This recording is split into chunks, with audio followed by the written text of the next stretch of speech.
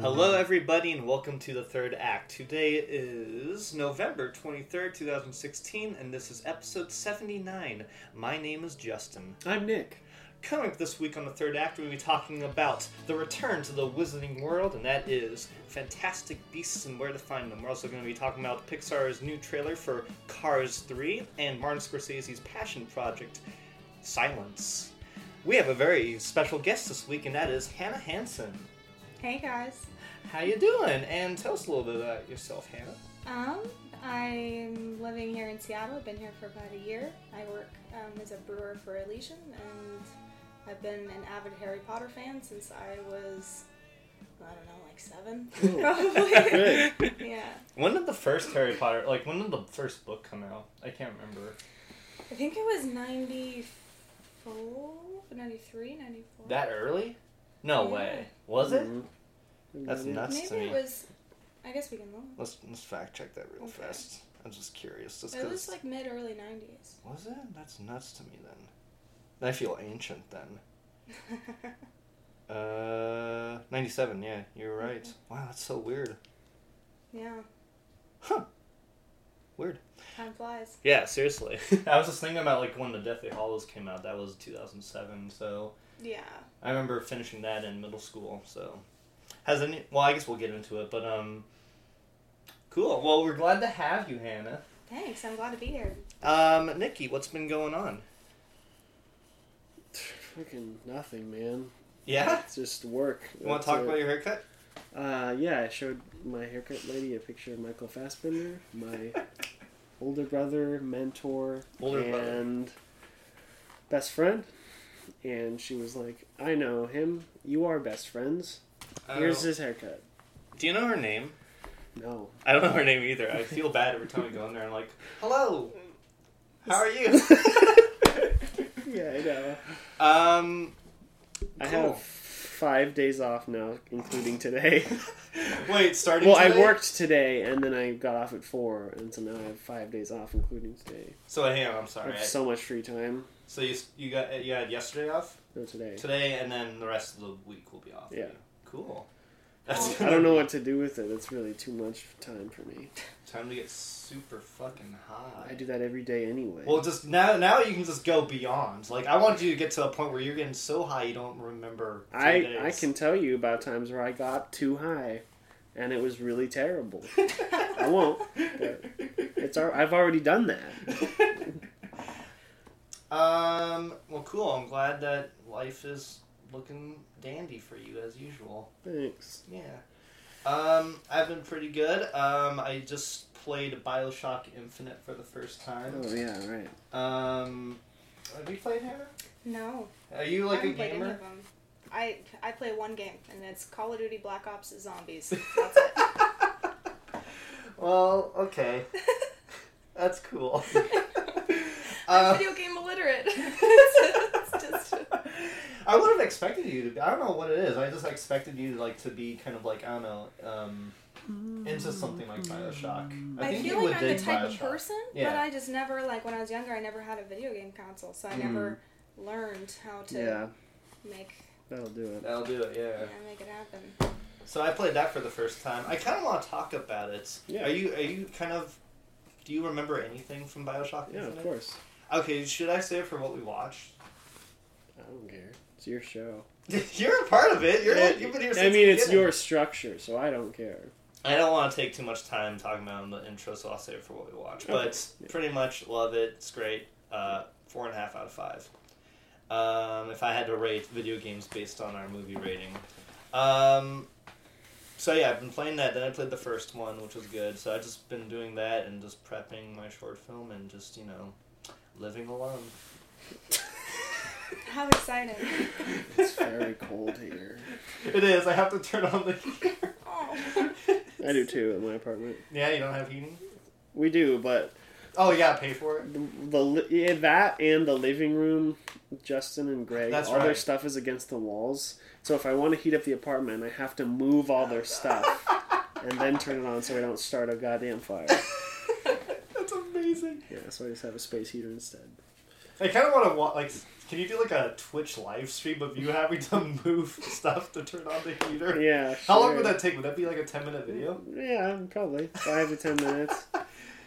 This could be something new. Like people are always looking for something new on Twitch.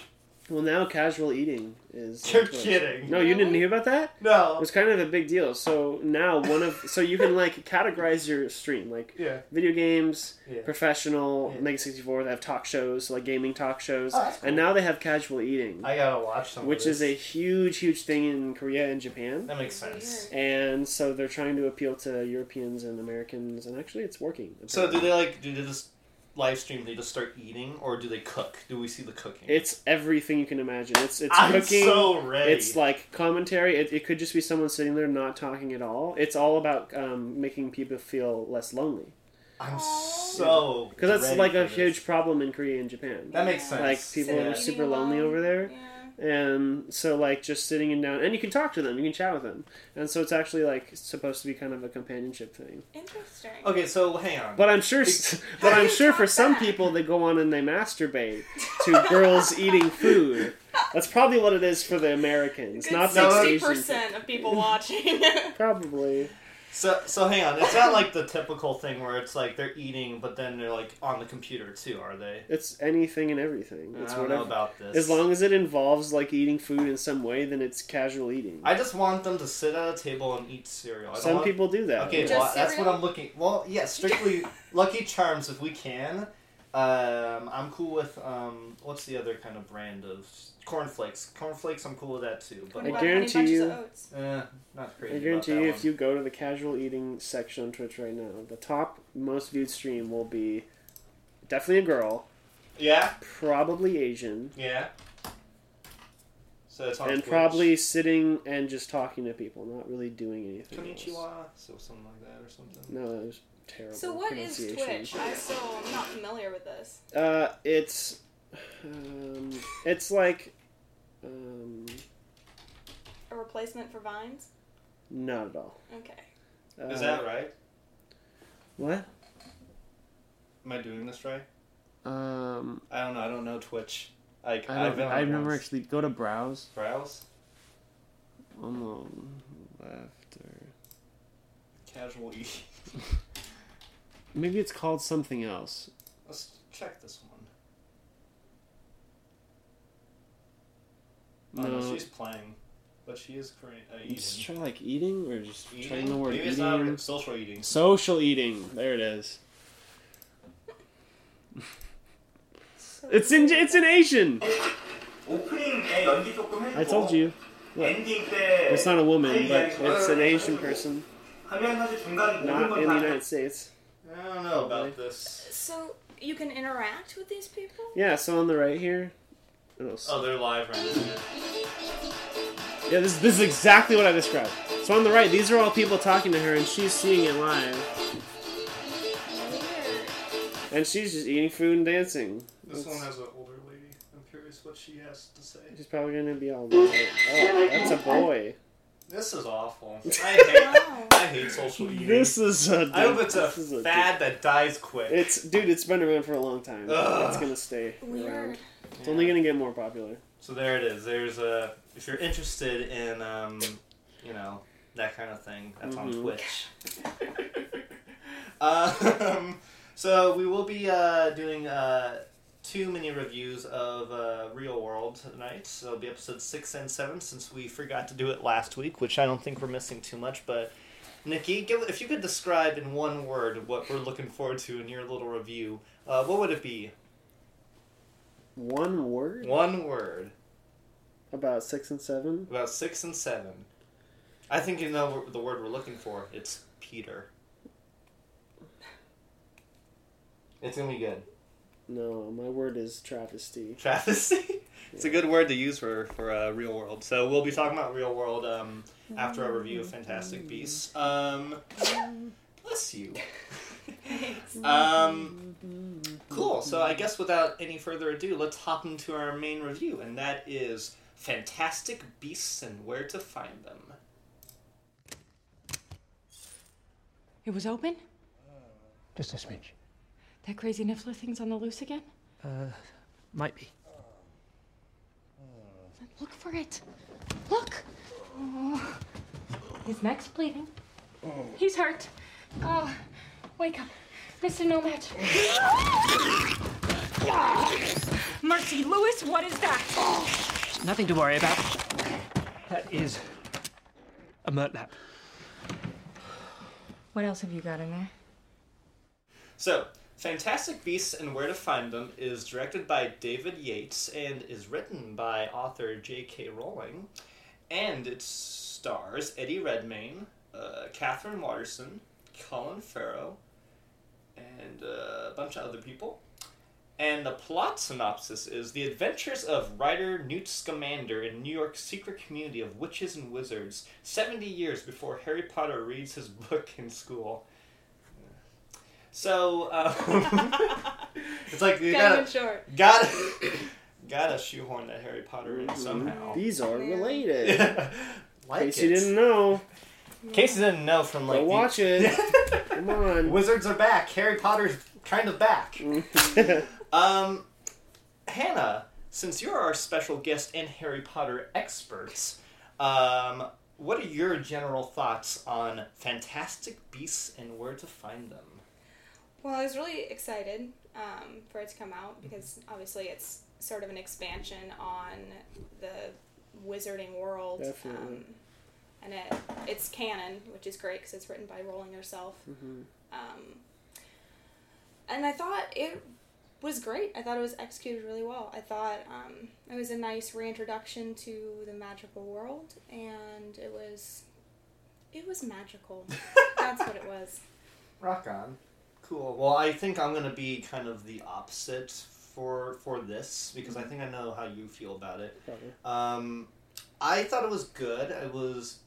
I thought in terms of like a prequel to something, it definitely did a good job not holding on to references not too at all. much. Yeah. It was its own thing, so I greatly appreciated being its kind of own thing. It didn't have to rely too much on Harry Potter lore. Like there would be a few name drops, but everything felt kind of distant and original enough and refreshing to a degree. Yeah. So that's what I admired a lot from it. I was really irritated with like the first hour, up until we go into the briefcase. After we get into the briefcase, the movie really picks up speed for me, and it really starts working. I thought the cast was pretty solid. There were some subplots that I think could be totally dropped, but maybe that's for future films too. But as for the film itself, not crazy about them. Like all the Jon Voight stuff could be totally thrown out the window. But overall, I had a good time. And I think it's because also I don't like I'm not crazy about the last Harry Potter film, like Deathly Hallows Part 2. Really? I wasn't crazy about the whole movie itself. I guess the last time I saw it was in theater, so I don't think I'm on like the Harry Potter fandom page, but I do like the films and appreciate the films for what they are, and being kind of our generation of Star Wars, so it for Fantastic Beasts I had a good time. It was fun, a little grating at times, but it's good. Nikki? I always got very excited for the Harry Potter movies as a new one came out. As they came out, I recognized each one had flaws. Some of them were extremely flawed, some of them were very good. Yeah. But even as they were coming out, I recognized, even if I could come out of one and be like, that wasn't very good, I'd still be like, well, I'm still really excited for the next one. So I didn't really grow up on the books too much. I was surrounded by it, but I think I read a few. Okay. But those are movies mostly. Yeah. So wait, did you read the 7th book before? No, I didn't know what happened in any of the movies before they came out. So that was really cool. My problem with 7 was I had a certain idea of how 7 played out, and the way 7 played out, I did not like. So I think that definitely played a role. So for you, and did you read? So you read the book before? Yeah. Okay. So let's do like a quick little mini review of Deathly Hallows then. Okay. So how did you feel about it afterwards? Well, after reading the whole series, after film 6, they had obviously left out so many important details that were totally necessary to finish telling the story. And so going into 7 part 1 and 2, I knew that they were going to have to pull something together Right. to make the story flush out and finish properly. And I think that's why they chose to do it in 2 parts. Makes sense. But even 2 parts seemed a little bit too long for the story that they had to tell, but 1 would have been too short. Right. I think they were good. I don't think they were the best of the Harry Potter series, but part 2, I cry from beginning to end every single time. So I get that. I get like the emotional aspect Yeah. of it, where it's like this is the end of an era, pretty much. Because that's like a 10-year franchise at the Yeah. time. So, you like Snape. Well, I mean, a lot of characters at that point were passing in that film. yes. So I definitely, I think, emotional for audiences who grew up with the films and whatnot. And then, Nick, you didn't read the book, so everything that you were watching in the film was kind of fresh to you. Yeah, I mean, I knew about the big deaths because those were everywhere and it was impossible to avoid. Oh, so you knew about Harry dying and everything? Oh, yeah. Okay, Yeah, I see but what did you're you saying, know yeah. about, like, Snape and everything? Yeah. Okay, so you knew. Okay, cool. Yeah, so I knew that was going to happen, but I didn't know the context or how or why. Right. But yeah, no, I think I've only seen Deathly Hallows 1 and 2 once. Really? When they're in theaters, Okay. because I haven't had a chance to go back. But I remember really loving them. I thought they were great. Probably because I had nothing to compare them to, and they were just totally standalone for me. I thought the pacing was excellent throughout both of them. That was my rule after Deathly Hallows. I was like, if I'm really interested in a movie and it's based on a book, I want to see the movie first, then read the book. Because I feel like after I've seen the movie, I can, like, I don't know, it's just it's like I have certain expectations then, and I know that I should let the movie do its own thing, but then you have those preconceived things in your head, and it's like reading the script basically before this. But the nice thing about Fantastic Beasts is, like, it's not really based on anything, it's its own thing. Yeah. So, Which is interesting. Yeah. And then to see it also, at least for Harry Potter fans, this is the first Harry Potter film where, like, the diehard fans have gone to see the film without having any idea what to expect. that's Right. true. Yeah. And I think that was really refreshing for me because I didn't go into it, expecting this, and this, and then got something completely different, like we did with the original 8 films. Gotcha. So. And then, Nick, I think I cut you off too early, so what were your general thoughts on the film? I thought it was excellent. I think it's a flawed film. Okay. I think there are a few aspects that are objectively not good, but the charm of the writing, the charm of the casting, for sure, and the just the very genuine amount of heart that was put into the production. Like, you can really feel that everyone involved with this was so fucking passionate about it.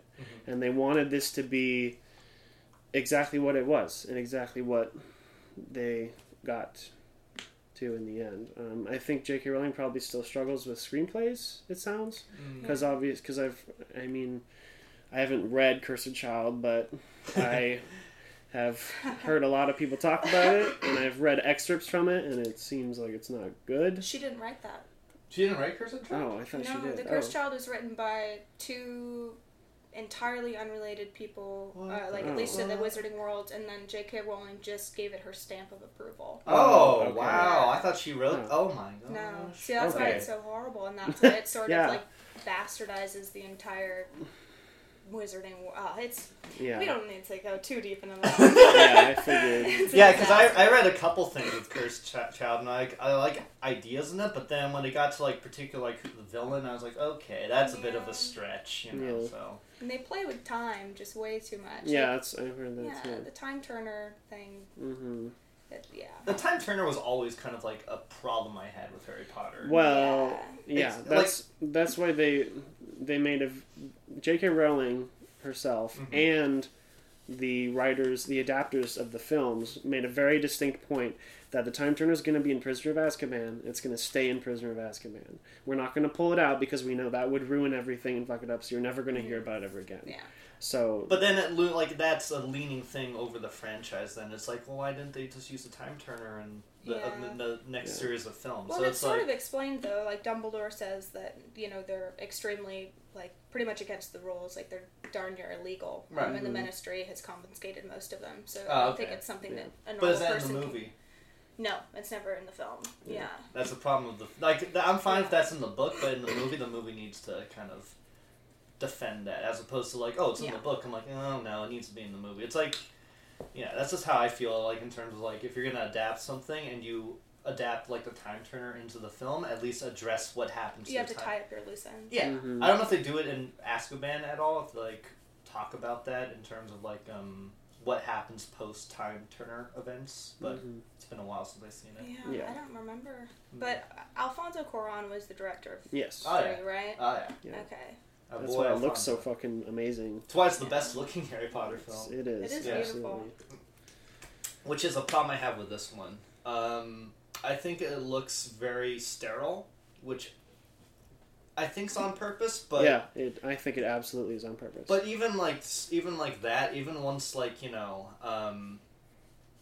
I think after the events in Fantastic Beasts, where, you know, it gets to the end, everything still feels kind of sterile, and I wanted it to feel a little more lively. Like even like in as the Harry Potter films got on, they got darker and more gray in tone. This felt pretty flat for me for the most parts. Wait, you mean so it didn't feel dark or anything? It just felt like nothing? Or you mean it felt too flat. dark? It felt flat. It didn't feel too dark. It felt too flat. I felt like it was more in the vein of like earlier Harry Potter films in terms of like its I don't know, its ability to be fun and exciting, but when it's put in a gray kind of background like that, nothing really, like, especially when they go into the zoo in his briefcase, like stuff popped out, but like when as the film progressed, nothing else really popped out for me, or at least the color palette didn't become more interesting as the film went on. Maybe more so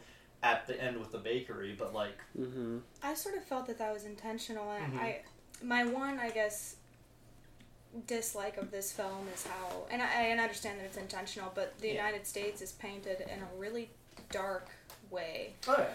And I loved that. yeah,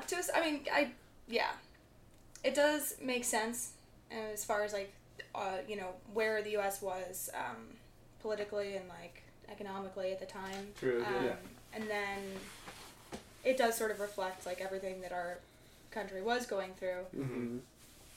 But it also just it's tough to watch.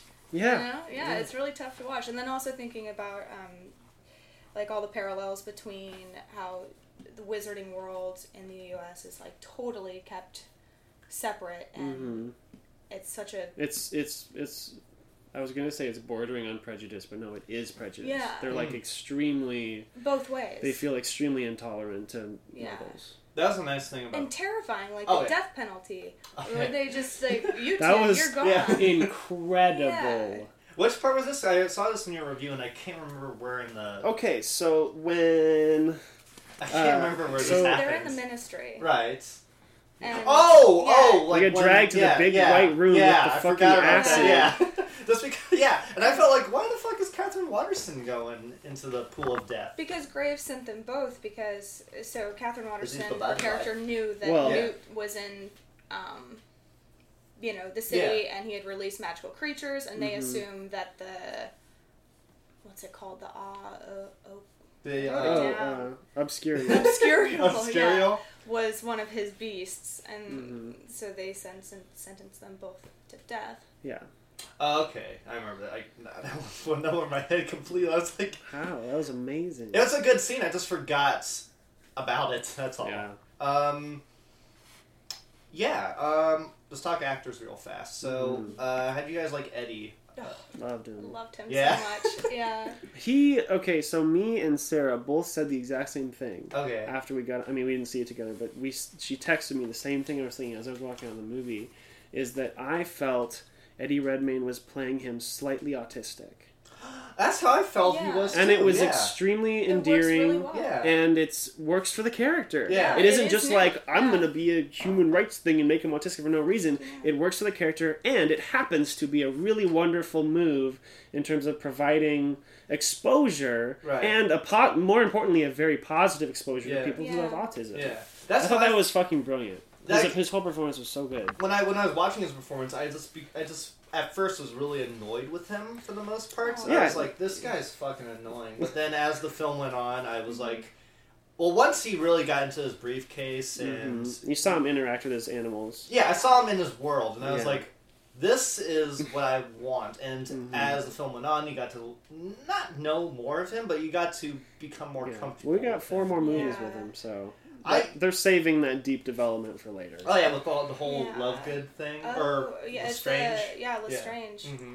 That should Okay, be yeah. I noticed really that too. interesting, actually. Yeah. Yeah. Yeah. I'm sort of wondering if maybe the reason, because I was very curious as to why Newt got kicked out of Hogwarts in the first place. They mentioned that I'm in sure the they'll film. they'll I'm absolutely get wondering on if he that. was, like, taking one for the team, kind of, for... And, Strange. in terms of questions, this movie presents its questions in such a wonderful way. Yeah. It's like one line, and if you miss it, you're done. You don't get Yeah. to hear that again. You have to rewatch it, or someone will tell you about That's it. true, yeah. It doesn't care if you... This is what it is. It assumes the audience is intelligent. Yes. This whole movie, the writing, the characters, it assumes that the audience is intelligent and open-minded. Yeah. Yeah. But Like- it also sets you up for success. It's not leaving Absolutely. anyone laying, out in the Yeah. field Yeah. alone. It also helps you along. If there's stuff you can't appreciate, there's going to be other stuff you can appreciate. Yeah. Like, I feel like, on you as a director and as a film analysis type probably have some issues with it, but as someone who enjoys a good story and a good character, you enjoyed those things. Yeah. Whereas, like, even the things where you're like, okay, technically that wasn't good, Yeah. you can still be like, but it had this great heart and this great passion to it. Oh, for sure. Yeah. For sure. That's my exact thoughts on the Fairly Odd Parents movie. Wait, did you watch that? Oh, damn it. Come on, Fuck man. no. You gotta watch it. I thought about it 3 times today. Okay. Well, sometime... Oh, here's what we're gonna do. Black Friday. We're gonna get back at like 4:30 in the morning. yeah. You're gonna be so exhausted, and I'm gonna make you watch it. I might be down for that. It's gonna be absolute misery. It's the Ah. most obnoxious film I've ever fucking seen. Anyway. Well, that's passion, man. Yeah. So yeah, I thought Eddie was good. I thought the guy who stole the show though was my boy Colin Farrell. Yeah, I thought that he was was amazing. fucking great. He was good. He was I quite good. really liked him. I thought he was decent for the whole thing, but then at the end, when you kind of see his motivation come to light, when he's like, at like, kind of, when he's got Newt on the ground, he's just like, Oh yeah, oh yeah. Right? Oh, yeah. one, okay, this is a complete tangent, not related, but, man, like, the thing I was most excited for in this movie is seeing fucking people using their wands. Oh, the Because wand it is fight. the was most, amazing. it is the most badass, Oh like, my God. And they're adults who are doing it. This is no longer, exactly. we're not watching children. This isn't child's trying play. to So, like, the imagine. deflections. Yeah. Yeah. I'm like, oh, So man. amazing. I could watch that shit for Yeah. fucking 8 hours. Just one big one. Like, because, like, When Quinny is cooking? yeah. Yeah. All the, like, just the way the effects are done. Like, on a serious note, the way the effects are handled in this and in the Harry Potter movies, it's consistent. They're just so consistent, like, top of the line. Like, spectacular, just, like, really pretty, but at the same time able to evoke specific emotions. Like, the magic in this felt a lot darker. And it felt more direct and adult. Like, the spells they were using were extremely simple, but extremely effective. Like, you don't have these kids, like, going like, I want to do this crazy thing. Like, well, we know how to deflect, we know how to stun, we know how to fucking... Apparate. Yeah, exactly. That That's was all. one That's of all those we things. need. Yeah, when I first started watching the film, they're apparating everywhere. I was like, this is just too convenient. I thought that too. Yeah, then I started to think, okay, well, we've But just been watching everybody it from has Harry's it. perspective, and That's- Harry's a little kid who doesn't know how to apparate yet, and so Yeah. for him it's like this awful, painful experience. It's really challenging. Mm-hmm. But Alright, it's not. I'm not. These are I'm not. adults, I'm yeah. not in the whole Harry Potter like wands or magic motto or whatever. What's apparate? Is that what They fucking teleport. Yeah, Okay. yeah, from point A to point B. Which I was more than fine with because I'm like, well, if you Yeah. have the ability, fucking do it. Right? Yeah. And, yeah, and it's if it was like one character that could do that, you'd be like, oh, that's stupid, that's cheating. Oh, but yeah. everybody can do it. Oh, yeah. So it's on fair ground. So the story, you know that the story isn't going to be skewed Yeah. for the hero because he can operate and the bad guys can't. Yeah. And it provides a cheap but very effective plot convenience. Yes. Like that's gonna be a really nice plot convenience for the next 4 movies. Yeah. Yeah.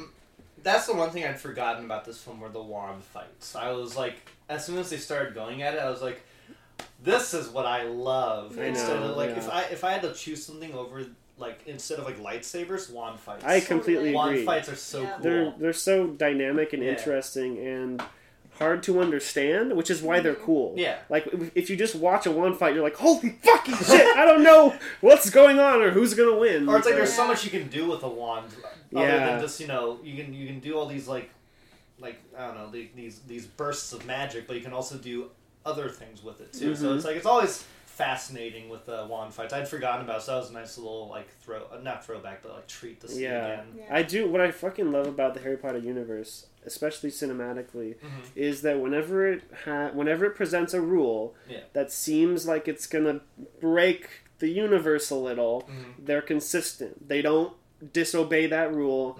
They never like go back on it, and once it's gone, it's gone. They Yeah. don't bring it back. It's never.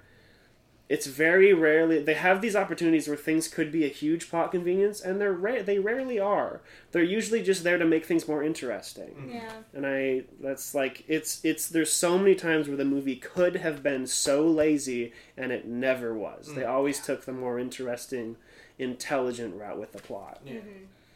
How'd you guys dig Catherine Waterston as Tina? You know, I kind of thought she fell a little flat. I thought she was good, but she didn't pop out to me in any particular way. Except for at the end where she, has that exchange with Newt. He's like, oh, I'll bring you the book, I'll deliver it to you, and she does that little skip, Cute. but... I thought she was great, actually. I should say the first half, it was hard for me to kind of. I was like, That's how I it felt took with me. her. It just once I warmed up to her, I thought she was great, but it took me a really long time to warm up to her. It took me a little bit to warm up to her too, but I think what worked was her relationship with Newt because they were so awkward together. I was like, okay, Yeah. this works because they work together, so I can get behind this more. How'd you guys like? What's his name? Dan Fogler as Kowalski. Everybody loves Kowalski, the baker. I thought he was okay. Really? Yeah, I would have preferred a different type of character completely. That was my problem with it. Is he, the actor, did a wonderful job in his portrayal, but I thought the character was okay. The character was obviously audience perspective, but Right. But with I don't know, with a movie like this, I don't want that. I don't want there to be this character who kind of fringes on breaking the fourth wall. I just want them to totally commit and not worry about the audience. Yeah. Give us. I felt like he was the heart, though. That's true. He absolutely was. He kept it lighthearted and funny and silly, but at the same time, a lot of the kind of funnier parts of the movie I didn't like because all the undertones that are really dark and emotional and brooding and based in reality, there's fucking themes of child abuse, government, overreach, fucking death, just all these loneliness, being abandoned, all these horrible things. And for me, I really didn't appreciate the funny parts. I appreciated the cute parts and the sweet parts. So did you not like the Central Park stuff? No, I thought that was cute, so I was like, that worked, and it gave us a really good look at what Newt's character was like. So it was important. Yeah, it helped us provide what a big part of what his character is in that scene. So that's that. But with Kowalski, I didn't like his stuff because I was like, it's too on the nose. It should be. Why are you doing this? I felt he was a little underwritten. Yeah. I felt like he wanted to have a bakery, and then pretty much he just hangs out with. Let's give him a motive that we can manipulate at the very end of the third act. Oh yeah, they so definitely. the audience, Yeah. they said bakery twice in the whole movie. Yeah. It's like, oh, he has his bakery. It's like, yeah, that wasn't earned. They just said the word bakery. Well, it's just, I don't think they need to show the aftermath. I like the kiss in the rain, and then just leave it at that. Because I feel like it would have everything would have. You would have figured out where the character would have gone from that point on. Yeah. Another thing about the rain thing. So, I have a couple issues with this. I know that it's not I have the a lot normal, of issues with the rain. Yeah. I know it's not the normal magical way to erase someone's mind, but it all very confuses how everyone's mind was erased all at once. Because people who are standing outside in the rain, they get rained on, obviously, it works for them. But then there's people who are inside, and you see them in the shower, drinking water or whatever. Did it make it through New York's water system that quickly? That was my interpretation of it, the water. Yeah. They were drinking it just happens so fast. It all Kool-Aid. happens at once. Like, it's raining outside, and then they drink the Kool-Aid. But Yeah. maybe Yeah. That was my. I was Well, like, suspension of disbelief, whatever. I You know guess. what? You know what I would have. Cool. You know what I would have preferred, and I guess this they couldn't have done this because I feel like it kind of would have ruined the Harry Potter universe. But just from a storytelling standpoint, man, it would have been so interesting if they weren't able to reverse those people's minds. Yeah. And then the next 4 movies are dealing with this horrible wedge Oh, that in would've the been Muggle cool. world, realizing Yeah. at least the American Muggle world, Much more realizing. Marys. And then that would create huge, wonderful plot lines to span the next 4 movies in really massive ways. Nick, they don't want to think. They want to like know how to get to the end. I don't They don't agree wanna because this was a overcomplicate thinking it. movie. I mean, it It was is, but it's like they fun. don't want to make it too big of a thing. I think they got other things. Yeah. They got other things to tackle. They got Yeah. the Deathly Dumbledore Hallows, and Grindelwald. Dumbledore, You know, Voldemort's coming. You know, shit's gonna Yeah. happen. Voldemort I better think come the whole back. That'd be Grindelwald thing stupid. Oh, he's It's coming. going to be the most interesting to watch. Mhm. And like while we're watching Graves, you know, you're watching him do magic, and half the time the magic that he's doing, he's not using his wand. I don't know if you guys picked up on Yeah, that. I did What? notice that Yeah. sometimes. He wasn't yeah. using his wand. He was doing a lot of magic without his wand. You're Mhm. kidding. I And didn't know you could do that. yeah, and there's also like a lot of little hints here and there where you're seeing different things that Grindelwald is doing that obviously must have inspired Voldemort to do things he's doing. He hands Credence Mm-hmm. the Deathly Hallows necklace. That's all. It Okay. says you just have to touch it Yeah. and I'll be called to you. And that's just like the Dark Mark, Yeah. you know? And so there's parallels there, and Wow. there's parallels with him wanting to use other people's dark magic and dark powers for his own gain, such as the Obscurist. Yeah. Mm-hmm. And yeah, I don't know. I'm really excited to see where that goes. I like the character of Graves from just the idea that he's the first evil wizard, I guess, or dark wizard. I don't know if I'm like I didn't know about Johnny Depp. Oh, I didn't either. I don't think anybody knew about that. I was like, what is this? I knew that he had been cast. Yeah. And really? yeah, there was a couple, you know, like people have been talking about that a little bit. Yeah. But they also said that he wasn't going to be in this film. I get like the word on the street was that he had one shot in this film. Yeah. There you and go, I yeah. assumed it was the first shot of the back of his head. Right. When he's blonde and he, you know, takes out Right. all the other guys, and then you have a couple shots later and you see the back of Graves' head, and you're like, oh, they have the same haircut. They look very much alike. Oh. How I missed interesting. that. I knew. completely. As soon as I Yeah. saw that, like the way they introduced Yeah. Graves, I was like, this guy's fucking the bad guy. Oh yeah, See, I thought that that they was were like- just like, like in I thought- cahoots. I yeah. didn't think that they were going to be the same person until Oh no, a little bit later Who else on. has that weird hairstyle? Right? You know, they got the same exact haircut. Yeah. I was like, well, maybe they go to the same barber. I don't know, you know? That's a Harry Potter movie I want to see. Yeah. The barber shop. The barbershop. I mean, it's a classic weird looking Johnny. I think this is the most very weird. regular looking Johnny Depp. Yeah, they didn't go too far with it. I mean, which it is still good. looks kind of crazy with the whole eye thing and everything. And I was Yeah. like, okay. Well. I was a little worried though that maybe like with Johnny Depp they would have gone too far, like, you know, erased his pupils or like done what they did to Voldemort, take away a nose. Mhm. That was always too much for me. Voldemort having no nose. Like, yeah, he's a snake. I get it. Yeah. It's a little weird. Yeah. Makes for a lot of good jokes though. That is true. Mhm. I've seen plenty. I didn't recognize this actor until afterwards, but how'd you guys dig Ezra Miller? As You didn't Oh realize my it was God, him? Amazing. I'd seen him in We Need to Talk About Kevin, and that's it. And I've seen him in like previews for what's it called, Justice League. Yeah. And I hate his haircut, but I like Well, his yeah. character. Yeah. His haircut was the worst. Yeah, it was. That's Yeah. a barbershop I would never go to. Yeah, I thought Ezra was great. More so than him, his fucking mom was goddamn terrifying. Like, she really fucking scared me. Yeah.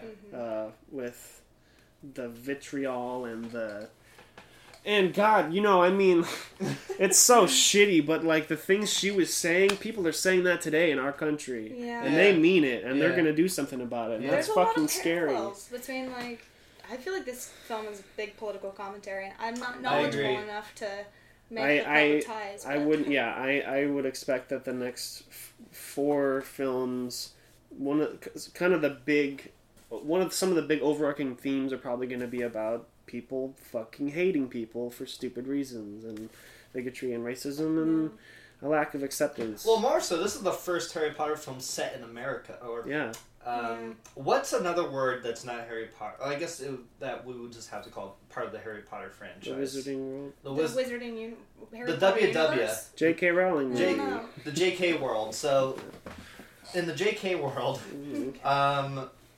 this is the first time we are set in America. So we're getting the American side of like wizarding and whatnot, which was interesting, and I hadn't thought about that until afterwards because I had forgotten that we had never seen the American side in the Harry Potter films. We'd only seen like the Europe side, I guess. Yeah. So I think if they do return to another part of America, I wouldn't want them to be back in New York. I would want them to I would want, first of all, I would want Redmayne's character to keep exploring the world more so. Not just America, but like maybe like he's mentioned, what was it, Australia, he said? With the Arizona. Arizona, sorry, yeah.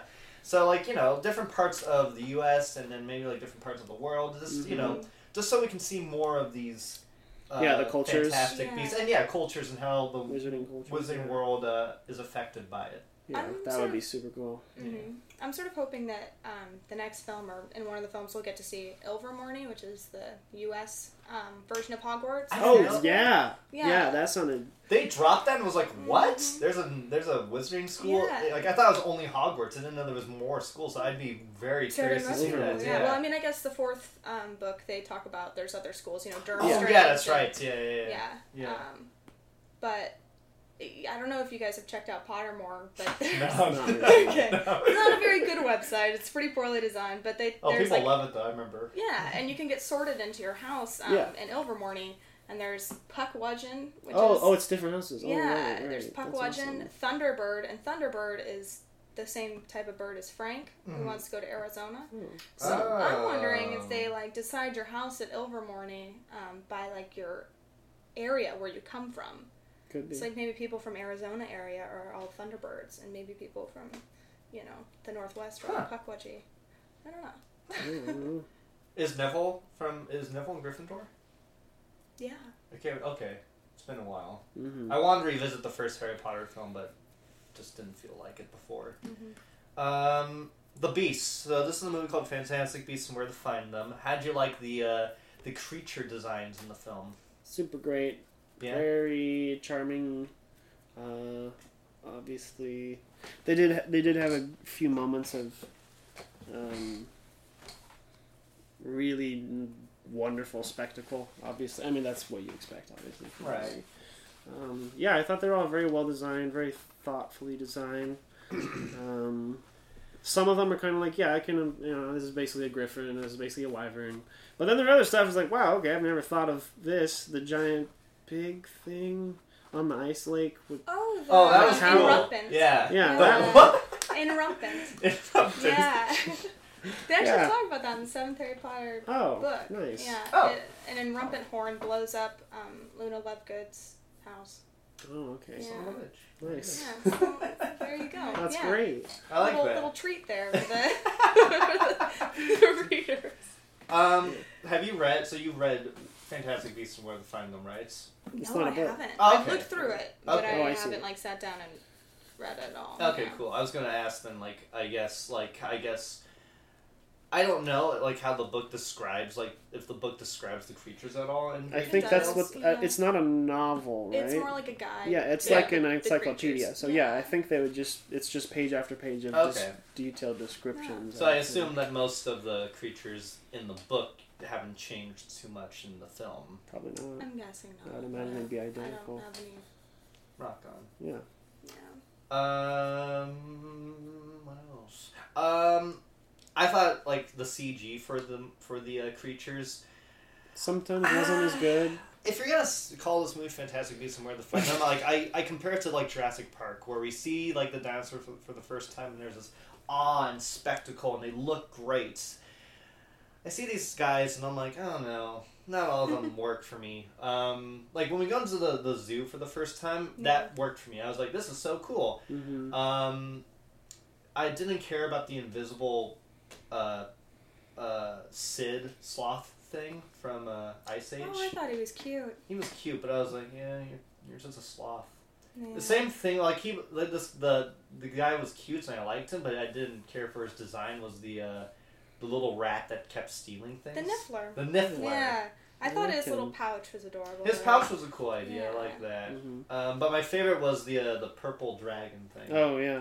I don't remember Oh, okay. what those are called. I know, I'm sorry. That was I think that aside from the zoo, was my favorite sequence was really? how the purple dragon thing worked. Oh Yeah. yeah, with the teapot and the bug in Yeah, it. yeah. I thought I was that very was a clever confused by the way. bug in the teapot. I was like, why are they going to put a bug in a teapot? Yeah. This makes no sense. I thought it was clever. It worked really Yeah. well for me. Mhm.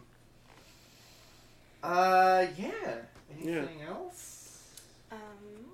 I'm sure there's plenty. I'm just not thinking of any. I guess Mhm. what's the future of the French? I mean, we kind of touched on it, but what do Yeah. you think of the future of the franchise? So we know the only thing we know for certain is that it's going to follow the story of, at the very least, it's going to follow Eddie Redmayne and Johnny Depp. Mhm. Yeah. There's going to be main protagonist, main antagonist. But I think that's like the only thing we know going I know forward. Dumbledore's going to show up, and we're probably going to get some of that backstory. Oh, okay. We're already, like... Here's my quick little Yeah. idea on it. So the Obscurist, right? Right. It comes from a child who's been holding in their magic, Right. and then it comes out in a horrible way. Yeah.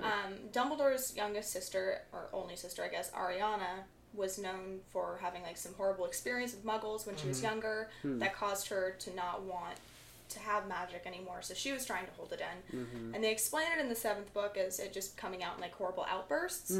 Yeah. They never say that it's an Obscurist, but They probably just, well, It maybe they might just be. didn't, maybe they just hadn't named it until Yeah. now. and it's actually like the Ariana's death moment, like when she actually dies, is during a fight between Dumbledore and Grindelwald and Oh Aberforth. no! That's what we're getting, Yeah. folks. Great. That's what So we're I'm getting. guessing that's where we're going. Yeah, and I'm guessing Newt would show up because maybe Newt's trying to help out Dumbledore's little sister Ariana with her Obscurist, if that's what ends up happening. Because it is defined that there's a relationship between Yeah. Dumbledore and Newty. Mm-hmm. What I've read recently was Newt would become more of a supporting character in future sequels. They probably, like, the way I'm thinking they'll go about this is, like, they'll treat it like anthology stuff, where it's, like, it'll be a new set of characters, but have, like, you know, Eddie Redmayne and maybe Catherine Watterson, and then it'll, like, kind of follow, like, I don't think it'll be called Fantastic Beasts 2, I think it'll be called something else. I think so too. Yeah. Yeah, they can't stick with that. But what if they Got did, like, different book titles from That'd be cool. the Harry Potter? I'd be down for that. Yeah. That would be really rad, actually. Anything else? No. I'm trying to think if I missed something. Oh, all of John Voight's stuff was shitty. I hated all that stuff. That was so wasted. It's like the only thing that made it like purposeful in the film, and you can even kind of remove it then too, is like the death of the senator's son, or the senator, not the senator's son. Yeah. Like that was the only thing connecting John Voight, and John Voight was like, take pictures, everybody, you know. And I just felt like nothing was there for the character, and it's like such a waste on a moderately talented actor. Yeah. And it's just a wasted. Well, I guess it kind of introduced the whole the 1920s Salem witch character family thing. Yeah. Yeah. You had Nick. We all know your relationship with children. What did you think of the children in this film? They're great. Cool. I mean, every time they're on screen, they're just like afraid and spooky. So. Did you dig the song that one of them sang? The witch Well, song? that was that was upsetting. creepy. Yeah. It's beautiful. Yeah. It's pretty good. Hmm. Cool. I think that might be it. Yeah. So, out of 5 stars, what are you guys going to give Fantastic Beasts and where to find them? I'm giving it a very loving 4. Loving 4? Mm-hmm. Okay. Hannah? 4.5. 4.5. Yeah. Nice. I think I'm a little biased, but I think if I rewatched all the Harry Potter films and maybe... Nah, fuck it. I'll give it 3. I was about to say I don't know about that because I rewatched Prisoner of Azkaban recently. Yeah. The first half of it. You know, that thing's 2.5 hours long. Chamber of Secrets is 3. Did you know that? Yeah, I it's didn't really know long. that. Yeah. I don't remember. And it's I don't. not good. How did these movies? Chamber of Secrets is fine.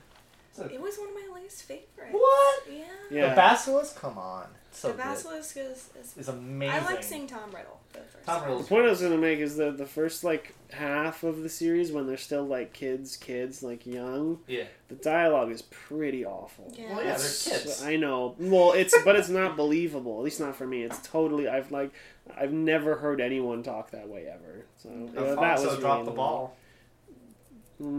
He was the director. I don't know if he could have done much about the writing. It would have been like that. The sounds child too bad. actors who had no previous experience. Which ones? Like All of them. All of them. All. Seamus is great. You leave Seamus. I know alone. that Daniel, Rupert, and He knows what I'm Emma talking about. had no prior experience. Wait, so are you saying Daniel's bad? I like Daniel. Daniel's good.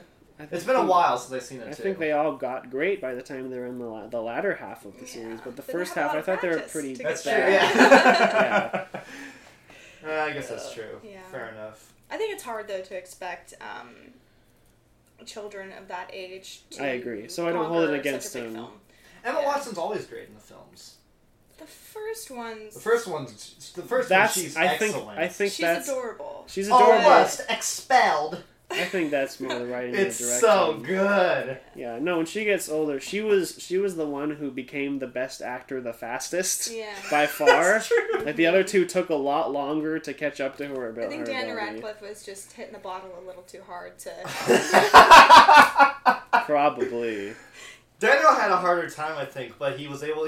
I think he finally, with Swiss Army Man at least, he was able to break away from Harry Potter. I think. Mhm. I hope so. I feel like he has. Rupert's done. He can't. He No. fucking can't. What has he done since then? He did. Was it ballet shoes? Was that his? He did something called Moonwalkers with Ron Perlman, Yeah. who was the fucking house elf in this. Not Right. the bar house elf. Yeah, the Who bar looked elf. terrible. I thought he looked okay. He looked. You know what he reminded me of? He reminded What? me of the scene in like the added like singer in Return of the Jedi. Just like a CG mess. I'm like, oh, you look Yeah. boring. Swipes 3 stars. Oh, okay. Sorry, Ron Perlman. I'm sure he'll survive. I'm sure he'll live. Cool. So that's Fantastic Beasts and Where to Find Them. So let's move on to some mini reviews. We have a mini review of Real World, Season 32, Bad Blood, Episodes 6 and 7. Hannah, they filmed in Seattle. I worked on it. Were you aware at all about Real World coming here and filming? Yeah. I had actually almost applied for one of the typing jobs. Oh, Nice. what's it called? Yeah. I forget their names, but They, write up bloggers, this- yeah. bloggers, yeah. And because I type really fast, Mhm. and then I then I didn't. Oh. That's the end of that story. Yeah, but I got to kind of follow what was happening between you and Matt. And, Oh, rock on. yeah, Yeah. I knew it was happening, but So you never got to see it in action? no, So you weren't on Capitol Hill when they were running around and no, stuff? thank God. True. So Nick is going into this completely blind. Matt and I know exactly what happened in the show. Nick is pretty much, he's just going into it clean with Mhm. not any knowledge, and we're kind of spoon feeding him some small information. So Nikki, what are your current thoughts on the show right now? It just keeps becoming more of a mess, which I guess is what I expected. Yeah. It's what the show is. When it started out, I should say, when it had established that there were the two groups of people, Yeah. 14 people total, Yeah. there were people I liked. There were a good number of people I liked. Uh-oh. Now, that number is just, really small. I don't like... You like anyone? It's more like I'm okay with some people, but now I don't really like anyone Where's your boy anymore. Cassius? He didn't really do anything in the last episode. He was trying to hang out with Theo and listen to Theo, but Theo that's keeps true. backing him off. I think Cassius is fine. He doesn't seem like he wants to be there. He's got a great name, True. Cassius does have a great name. Mm-hmm. Lucky Dog. I liked Jordan for a while, but now she and Mike are like identical twins, which is weird that they get along so well. It's weird that Jordan gets along with Mike because Yeah. Mike is so Awful. Yeah, But he's terrible so funny human too. being. To me, he's so fun. Like they use him in funny moments though. Like, I've never seen him do something I thought was funny. well, it's just like little looks. I think, like when, what? Okay. I have yet to find him funny for one single moment. You didn't think the jaw thing What thing? Oh. when the whole horror movie scene was going on? I thought that was hilarious because I'm like, they're really playing him up as a bad guy. Well, it worked. Yeah, it does work. Yeah. We gotta talk about the crazy stuff happening with Peter. So, fucking Peter, what we gotta know? Peter is just the worst kind of person. Like, he's... No, I'm serious about this. Yeah. This is not an insult, it's a fact. Mm-hmm. And I'm sorry, Peter. Peter is an extremely unintelligent person. Right. He is so dumb. So vapid. That's what it is. He's vapid. Yeah. He's not there. He's not present. And he puts up this fake facade of a personality Mm-hmm. because, you know, he's attractive and he's in good shape. So it's not difficult for him to see how he would fuck a girl and not have trouble doing it. But he's just so unlikable. And it's like when all that shit happened with Anna... and now they're not together anymore or whatever. Yeah. And then suddenly he just flips the switch and he's a dick. Like, he's just a really arrogant, like, unbridled asshole. And pretty much then flips the coin to Jen. Oh, that's right. Yeah. Yeah. Which is like, that was within the same episode where they break up and then he gets together with Jen. Yeah. And it's like, oh. So he broke up with his girl and then started sleeping with another one the same night. Yeah. And he was Wow. pissed that she broke up with him. I was like, well, maybe she was right. I do like Anna and Catherine. Is that her name? Katrina. Katrina. Katrina is really nice. I like both of them. Yeah. At the start, I didn't like them, but now I do. Because it is actually nice to have two characters who you know... Characters, goddamn it. People Yeah. who you know are going to be consistently, like, allies. Yeah. And it is sweet to see that they really love each other, the sisters, and they care about each other, and they do a good job of looking out for each other. The Stack sisters. It's very sweet. Yeah. Yeah, Katrina's not a great person, but she's a funny person, and I think she's secretly a very smart person. She knows how to manipulate people, and she knows how to get what she wants, and I respect the hell out of her because she knows when to put her foot down and be like, fuck off. Yeah. Which a lot of these characters are just it's so shitty because all these reality shows, it's always the men who are passive aggressive and bitchy and whiny and pathetic, and it's the women who are uppity and like getting people, which is I think what you should do. Like, they're confrontational, they don't take people's shit. They're like strong, and all of the men are always just dumb and stupid, and they pick the worst people to represent men. So we have the whole and women, Oh, I how guess. the tables have turned. we have the whole mom joke incident.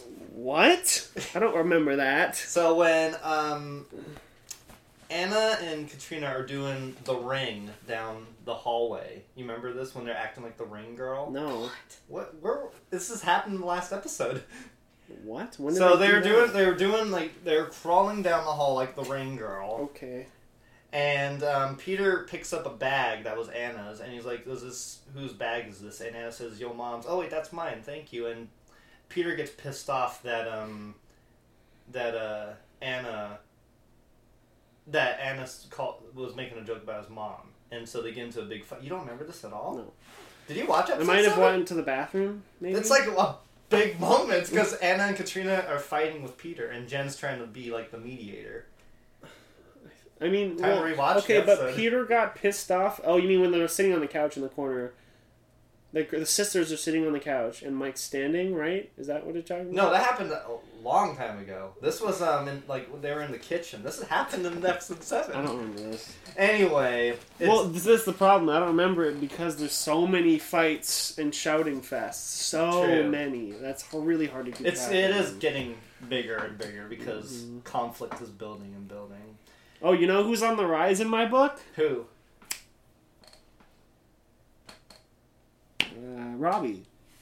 That's right. I was gonna say because Robbie kind of changes. I hated him for a long time. Yeah. And now I'm like, all right. Yeah. He's a nice person. I mean, I always said, and I always meant it. He seems like a very nice person. Robbie. I think really he's dumb. swell. Yeah. I think he's overly emotional. He's kind of a pussy. Yeah. But yeah, I think he's a good person. He means well. Yeah. And like seeing him talking with Jen. Yes, that was nice. yeah. You can tell that he's a very respectful, nice guy. At least trying to. Like, yeah, at least he's be trying good. to. Yeah. Yeah, so he's getting garnered, there. he's got a few points. I forgot about Robbie. Robbie, that's how I always felt. Like every time we would go on a follow with everyone, I'm always like, "Who's that guy?" Oh, it's fucking Robbie. Because I always forget. Like Robbie didn't do anything big until later in the show, and I had always forgotten about Robbie whenever we were like looking out for people. So That makes sense. yeah. I think the last thing to talk about with this is Tia and Theo.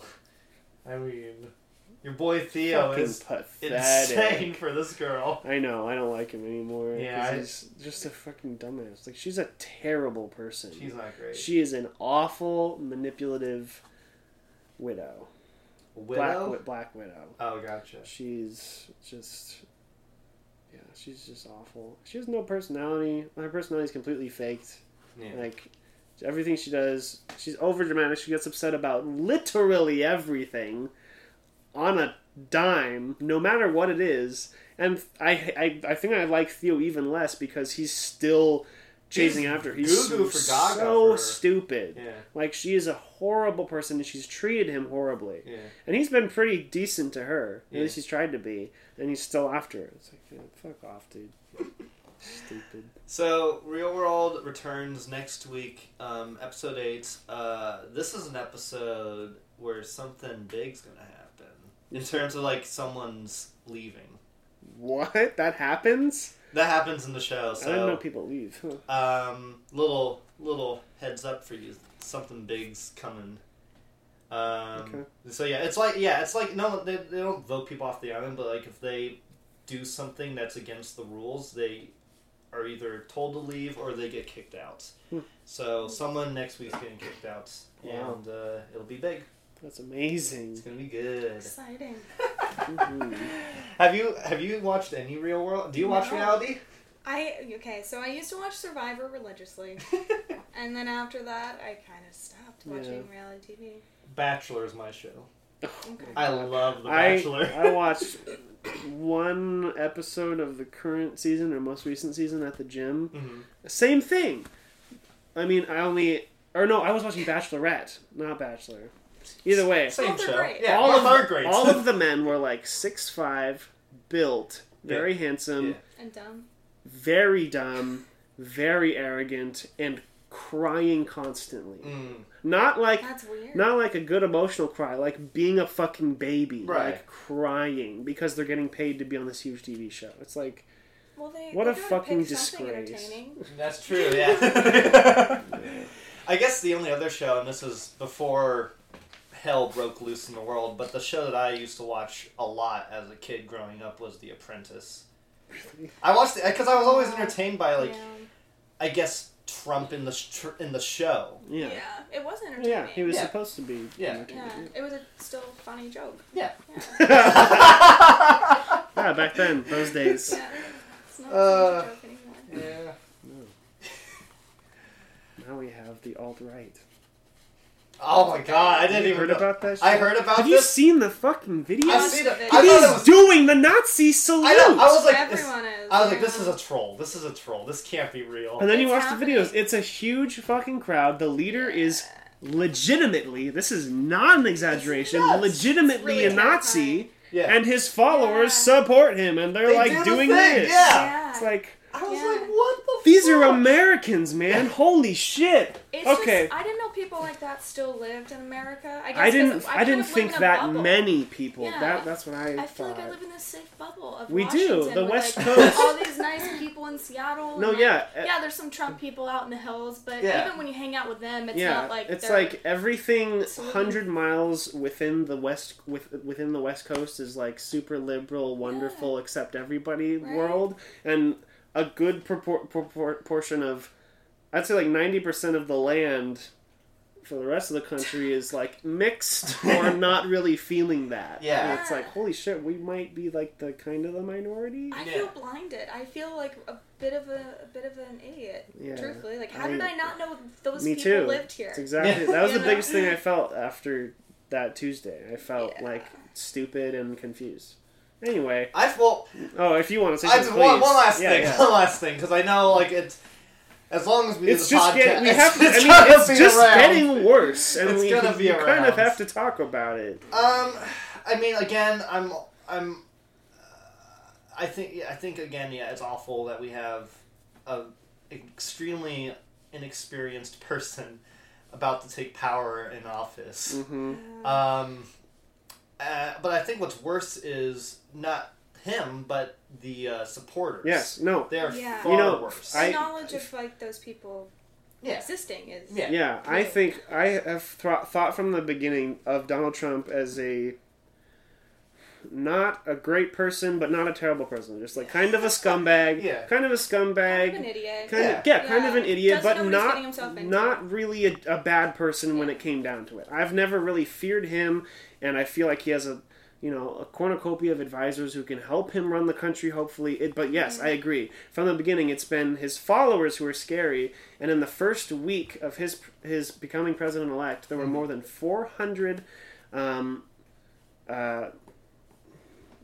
acts of violence, I think, or assault from white people against minorities who went out of their way to praise Trump as their leader while they were doing it. That's nuts to me. That is bonkers. Like this is like this could be a revolution. Oh, for sure. Our country could really get fucked up by this. Or at least the Well, I think that was the sort of the intention with the people who voted for Trump. Yeah. A lot of those people, they don't obviously side with the alt-right. A lot of those people aren't like crazy his supporters, but they're fed up.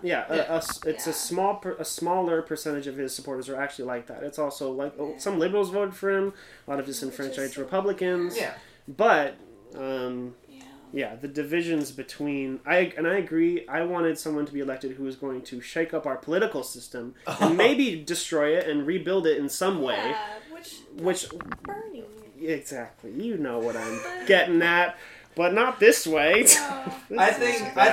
Well, it's bad, but I also think it's good because now it's like we're at a point where now I think politics are here to stay, and they're gonna be at the forefront at this point. Yeah, the American people are going to keep an eye open. They're going to be more active and be more aware. I think it's already happening. It was happening. Yeah, it started happening a year ago. I think of people really becoming active and wanting to do stuff. So Nikki, I gotta ask you about this. Okay, great. Hamilton. Oh Thoughts? No. That's a thing. Politics and your creative outlet, your escape is my dream. Your dream is now being crushed by. I do. Trumplets. I mean, there is a very, very real reality that like things like theater and film as a job in our country, not gonna get easier. Gonna get much harder with these people in charge. Much harder. Well, at least like what we said earlier with content, it's like with all the post 9/11 movies, especially like if you look at you can look at Dark Knight in a way as post 9/11 film. Hugely. Yeah, there's gonna be like. I am certain we're going to get like a 1984 type movie. And we're going to get like some kind of like Trumpian. I mean, even like it's happening now with what's it called? Purge. The Purge movie. What the fuck is it called? Purge. The election year. Election year. Yeah, Purge election year. It's like even that. It's like it's more surreal. It's surreal. Well, now that Trump has been elected, it's surreal. Yeah. Mm-hmm. It wasn't really that surreal before. It was just like, it's just a dumb horror movie. And now it's like, well. It's a little terrifying. Yeah. And even people alluded Green Room to being kind of a Trump movie in a way. It kind of is. Yeah, it kind of is, yeah. Where it's just so in your face and shocking and confusing. But Hamilton. I mean, I'm going to side with all the other left-wing or centrist politically viewed people that They were just making a statement because, famously, Hamilton is a cast full of non-white people. Yeah. And there have been 400 acts of violence against non-white people since Trump became elected. And So I think that message was very genuine. Of the cast saying, we are scared. Yeah. We're not saying this to add flair or to add more depth to this letter. This is genuine. Yeah. We are scared. Yeah. And we want to make sure that you're going to watch out for us. And in America, that's part of being an American, is being able to speak up about, whatever it is that you are thinking or feeling. Yeah. And they did it in a very non-threatening way. Yeah. And it seems more appropriate to do it as an opportunity to Mike Pence more than Donald Trump. Donald Trump will just go on Twitter and lose his mind. He doesn't listen. Donald Trump would go on Twitter and I don't know. Say something. If they said that to him, he would. I think he would have been like, "I love Hamilton. It was so great. Hamilton A+. I'm gonna watch out. It's a great cast of people. It's a great cast of people. I'm gonna do amazing things for these people. Great. Oh work." no, he would have been got assaulted at the theater. How rude! I don't think so. He's too stupid to. He's too unpredictable. Yeah, I guess that's true. Who knows what would have happened? Although I heard, it's funny, since the election has happened, I deliver pizza, so I listen to NPR a lot. Mm-hmm. Every single broadcast, no matter what, for the past 3 weeks has been about Trump. And every That's single shocking. one about people who it's going to affect, what his policies are going to be. And that's great. That's exactly what they should be doing. It's excellent. But it's also this is shitty. They're all, basically every newscast says, hey, so how do we make a better situation out of this? And everyone is like, you don't. It gets worse. Yeah. Well, hopefully we can rise from the ashes of a nuclear war. And With North Korea. Maybe we'll end up with 3 arms and be able to do more out there. And live 7 years. God, I can't even imagine Russia. Oh God! But Trump and Russia, they're homies, buddies now. So which is scary. Putin's gonna manipulate the fuck I agree. out of I think Trump. Putin is the opposite. He's Putin's a bad gonna person poo who is on America. very intelligent. Yes. He's like an evil mastermind. He really fucking really is. Scary. He's also really tall and really buff. It's Jesus, man. Well, He looks like is a Lex villain from a Luthor. film. Yeah. Ooh. But once again, it's I don't even know. It's I think there should be no more House of Cards because you can't top this. You can't top the the House of Cards. I know. The season 4 ended pretty big. But oh my god, that's gonna be. Isn't that next season coming out? It's February. Yeah, it's coming. Dude, wait, have they already shot it? Probably. Yeah, they probably already did, but I think they've been following this closely. But I don't know. They got to do something. Okay, then I hope this. that they have one more season so it can all just be a reflection of Trump, and it's gonna be brilliant. It's gonna win every Emmy. Everyone's gonna cry because they're so depressed, and award shows are gonna get canceled because Trump hates theater. And art is going to disappear. No art. The scariest thing about Trump, and your comment at least with getting rid of, or at least not helping support the economy that supports film, is that for the United States, our biggest export is entertainment. Yeah. That is the one thing that we export. Yeah. Pretty much. Because we do it the most and we do it better than everyone else in the world by far. Exactly. Every other place in the world that has a tiny film industry, they have requirements where they have to show a certain percentage of local films, because if they didn't have that legal requirement for these local films to be shown, there would be no film industry anywhere but in Hollywood, because we would wipe them out. It's Hollywood has become sort of a world leader. Everyone watches our films. Everyone watches our TV. Yeah, because whatever the domestic intake is for a huge blockbuster, it can rake in 3 times more in everywhere else outside of the US. Example: the Transformer films. The Transformer films do okay here, but they fucking are kings in China. Oh yeah. China will eat up Transformers like nobody's business. It's so interesting that's so massive. Star Wars will be okay over there, but Transformers will kill. Yeah, you gotta wonder what it is about. I think it's the robots. I think it's because they still have such a older, optimistic view of Americans. and what our life is like, of like big heroes, under, hero shots, panning, bright lights, lens flares, giant robots, everybody's kicking ass. It's just excessive, It is. Sometimes you just want to like turn off the thinking part of your brain and watch a giant robot ride a giant robot dinosaur. Oh, Yeah. God. It's just what you do in life. So... I watched a featurette today did you see that, from Michael Bay and IMAX about Transformers 6? 5. That's the next one coming That out. showed before 5. Fantastic Beasts, didn't it? I didn't get one. I don't know any of this. There's a featurette for the new one. It was just something that was on Facebook. It was like Michael Bay and the people who invented IMAX talking about how great Transformers 5 is going to be because it has IMAX, and they've always had IMAX. And they're eternal and forever, and nothing will ever People die. are forgetting it's the script that what makes a movie great. I mean, come the fuck Not on. IMAX. Come on. You can have the most beautiful looking movie in the world, but it can be pure shit too. So, Yeah. in terms like it being able to hold a cohesive story. But Every once in a while, you can have a movie that's beautiful with spectacle and all these great effects. Mhm. It's $100 million and it makes a lot of money. Yeah. And can have a pretty good script and some great actors, and it's called Fantastic Beasts and Where to Find Them. That's the movie I was talking about. shit! There it is. Oh man, I did see it in IMAX 3D, and Oh, it good. was quite the spectacle. Oh, good. I saw it at Cinnabar and had a nice little burger. I saw it at Lowe's. On my screen, my projection was horrible. It was really dark. Aw. I had a problem. I wanted to bring something to Arrival, but when we saw Arrival, did you notice the screen flickering? No. I noticed it and it was driving me up the wall. It was like dark and flickering, and I was like, this theater's fucked up, I think. Definitely skewed my Yeah. rating, I think. Where did we see that? Everett. So, Yeah, man, Regal 7. Regal The 7. place to be if they can get more movies. As all Thornton there's Place. Thornton Place is pretty Yeah, good. Thornton's great too. Yeah. I love Thornton. They have really nice chairs. That's oh, yeah. true, yeah. Have you been to Regal 7 recently? No. Because they renovated it. Every single chair is an electronic recliner that's twice as wide as a usual chair. No. So you let me tell you something. While you're in the theater, you're lying down, looking up at the movie, and it's you can bring blankets. You take your shoes off.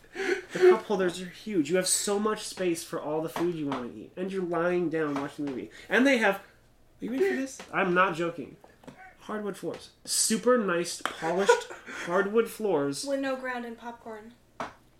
Yes, precisely. I didn't think of that. That's Every exactly movie theater is carpet, and then people grind their popcorn in, and then it. No anymore. You need to, Regal 7. It's Not anymore. fucking amazing. Every time I have a chance to go there, I Regal go 7. there. It's an Everett?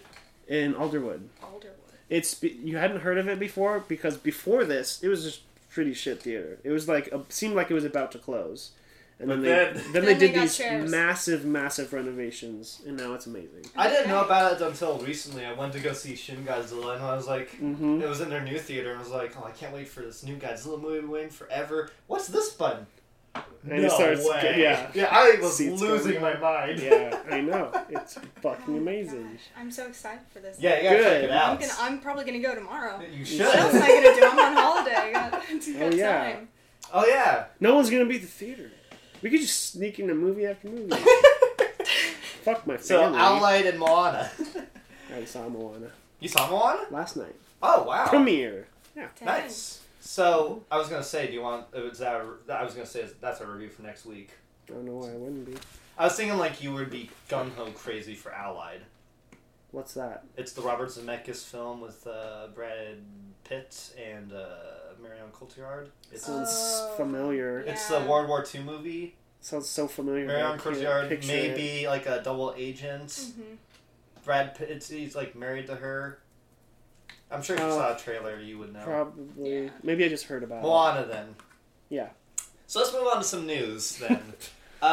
So this week Pixar decided to release a trailer for their third film in the Cars franchise, and that's Cars 3, riding off the success of what was Cars 2 called? It was like Mater something. it. I thought it was just called Cars 2. That I was it. don't know. It was about Mater, and Michael Caine was in it, and Mater was like a secret agent, and it was ridiculous and funny and really just over the top and like, what is Pixar up to? That movie was like critically panned. Mm-hmm. Okay. So, Go on. the trailer for Cars 3 comes out, and it's appearing to be a horrifically dark drama about a car that goes through a crippling post crash, and I assume it'll be the subsequent retire of Lightning McQueen. And I hope he fucking dies. I don't think he will. I think what this reminded me of, and what I want it to be, Rush. Oh, When Great racing movie. When the main guy gets in the car wreck and he's in Niki the hospital, Lauda. Niki Lauda, and he gets that tube down his Dude, throat. I know. Remember that It's part? a fucking Yeah. great scene. Have you seen Rush? Mm-hmm. I fucking love Rush. So I hope they have Lightning McQueen, like they boost him on his Oh my God. back and put like some tube down his throat, and he's like gurgling and oil's coming They out the open up side. his Oh my hood God. and they start tinkering, and his eyes like twitch, and he like dies, and it's like boop, boop. And he's like shaking. He goes He's into a having a seizure. seizure. Oh no! Okay, question: is this film really said to be rated R? No, No. Okay, that was the only part he wasn't serious about. Okay. It's like this is about to break children's hearts. No. Well, okay, that's a legitimate question. Who the fuck is this movie for? Because all the kids who liked Cars 1, they grew up, and now they think this shit is stupid. Because they're Yeah. like 16 or whatever. Maybe it's gonna be PG-13. Oh my God. Yeah. For the record, I've never seen a Cars movie. You I ever seen the first one? thought they looked awful. It's I great. thought they all looked horrible, and all the characters. It was one of those things. I think I saw the trailer for Cars 1 and Cars 2 like 80 million times, and I was like, I am never gonna fucking see that because of how many times I've had to watch. Cars this. 1 is good. I like Cars 1. I don't know how Yeah. your feelings are for Well, Cars 1. All the characters are kind of like stereotypes, Yeah. which They're not, yeah. which they're isn't. not I mean, good. it's Yeah. not horrible, but it's not exactly I like think I what would I would. hate it a lot. I think Yeah. you would love it. I mean, it's entertaining. It's cute. Yeah. If you're ever sick and eating a bowl of soup and And wanna throw watch, up? watch Cars. Want to Let make me yourself ask you throw this. up? Let me ask you this. All your Blu-rays are gone. Netflix is dead. You have two choices. Oh, no. It's either Cars, and this is when you're sick. Oh no! It's either Cars or Teenage Mutant Ninja Turtles 2: Secret of the Ooze. Both of Cars. those would make me throw up. I'm gonna go to sleep instead. Just like... Yeah. Oh, Oh man. man, it's good for you. I'm excited because it's like I think it's gonna be great. No, Yeah, it's gonna be so bad. think I haven't it's seen gonna the be first two, but I can declare that that's gonna be so bad. Why do you think it's gonna be good? Because I don't know. I think it's gonna be great. You don't know? I know because here's my theory: is like I like the first one. They're going into a totally different direction than Cars 2, and I feel like this is Pixar and not Disney. I feel like this is a Pixar move more than a Disney move, more than Disney making. Mm-hmm. We need to make Monsters University. We need to make Cars 2. You know, Yeah. Right. this feels more like, you know what? People hate this. Kids love this. A lot of the audiences, a lot of like Reddit users hate Cars. Let's make a movie for Reddit. That will never it. ever work. This is gonna work. This is gonna be on your top 10. I guarantee So- it. So let me get this right. Pixar Pixar. is making Cars 3 to be aimed at people in their 20s. Yeah, because I would say the same thing with Toy Story 3. Toy Story 3 went with people who watched it as kids, grew up with Toy Story 2, and then watched Toy Story 3, and they got that kind of conclusion. And But that's something you I didn't grow up with Cars, so why would I? Why You would wouldn't I like. I would feel I'm in my like 20s. Did you grow up with Cars? I grew up with Cars. Oh, okay. That's what I'm saying. People. I who, figured no one my age or close to my age could have ever grown up with Cars. When did the first Cars come out? like 2006. Yeah, I think I was. I mean, it's Pixar. Let me see. Cars came out 2000. Around the money. 2006. So I was 15. Yeah. That was the exact age where I can see that trailer and be like, "This looks stupid." Yeah. Is that the only Pixar film you said that at the time? Mm-hmm. I think so. Did I you don't, look I don't up- think ever said that about a Pixar movie except Cars I don't know. from the trailer. I think it's gonna be great, just because it's different from the first film. I think it's going to be this is a post-Trump election movie. Oh my god! Steve, what's his name? McQueen, Lightning McQueen. Lightning McQueen. It's you're right. It's a PG-13 PTSD movie. I hope. I want in a If post-Trump they do election PG-13 world. and they do something exciting with it, then they're gonna get an audience. But if it just ends up being another sequel, I think that's what it's going to be. It's going to be horrible. it's gonna be horrible. Yeah, come on, we'll see. Hey, Keaton asked me to go look at his letterbox. Something. He probably gave a 5-star to something finally. He did. He gave a 5-star to Arrival. Oh, baby. Interesting.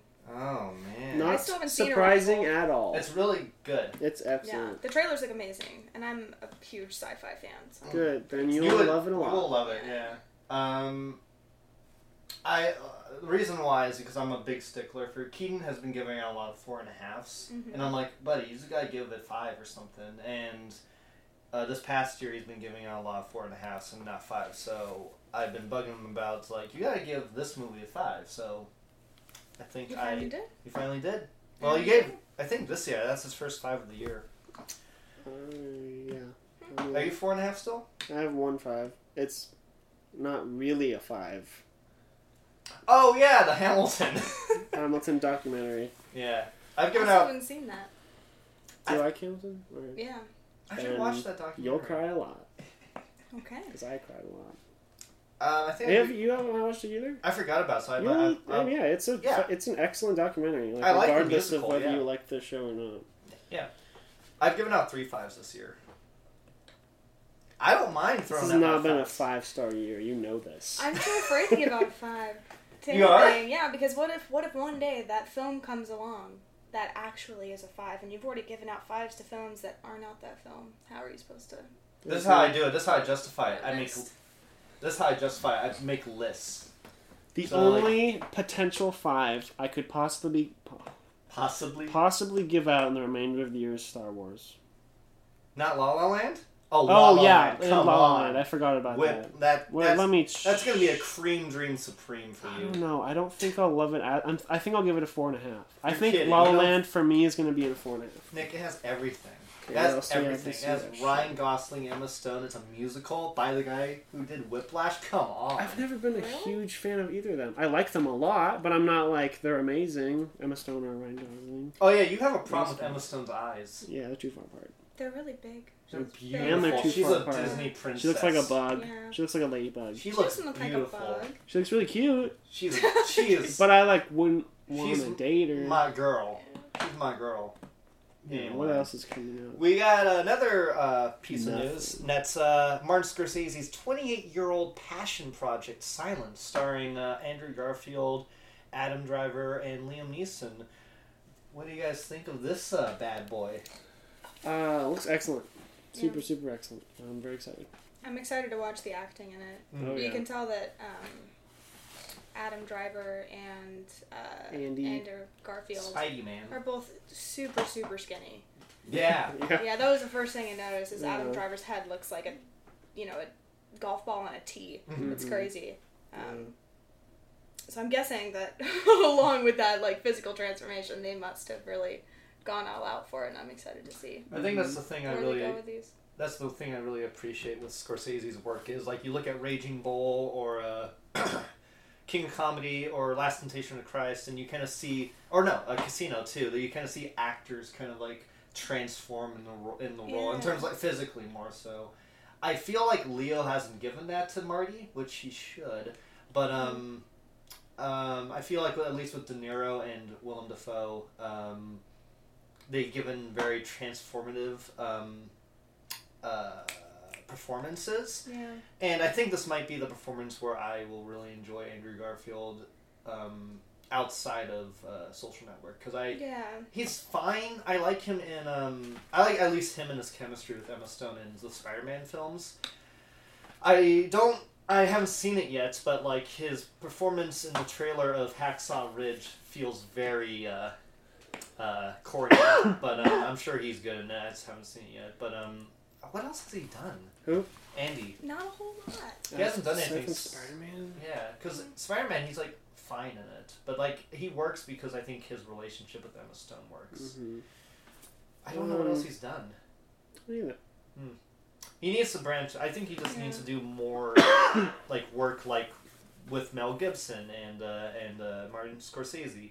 Like Adam Driver has been able to kind of totally branch out, and you can see. Yeah, he has an amazing brain. He's great. Yeah, his he's breadth so of good. work is like these two things should never be in the same filmography, but they are. Yeah. Girls and Star Wars. It's like watching him from Inside Llewellyn Davis And that. to go to Star Wars. You know, it's always nuts to me. You know, he's a very versatile, really good actor. He's gonna grow up to be like the next. I look at him as De Niro right now. Yeah. Someone See who that. does a lot of different and interesting and physically demanding performances to that respect. Because like I look at like Andrew Garfield as kind of like a movie star right now. So Yeah. Who's the guy? Liam Daniel Day-Lewis.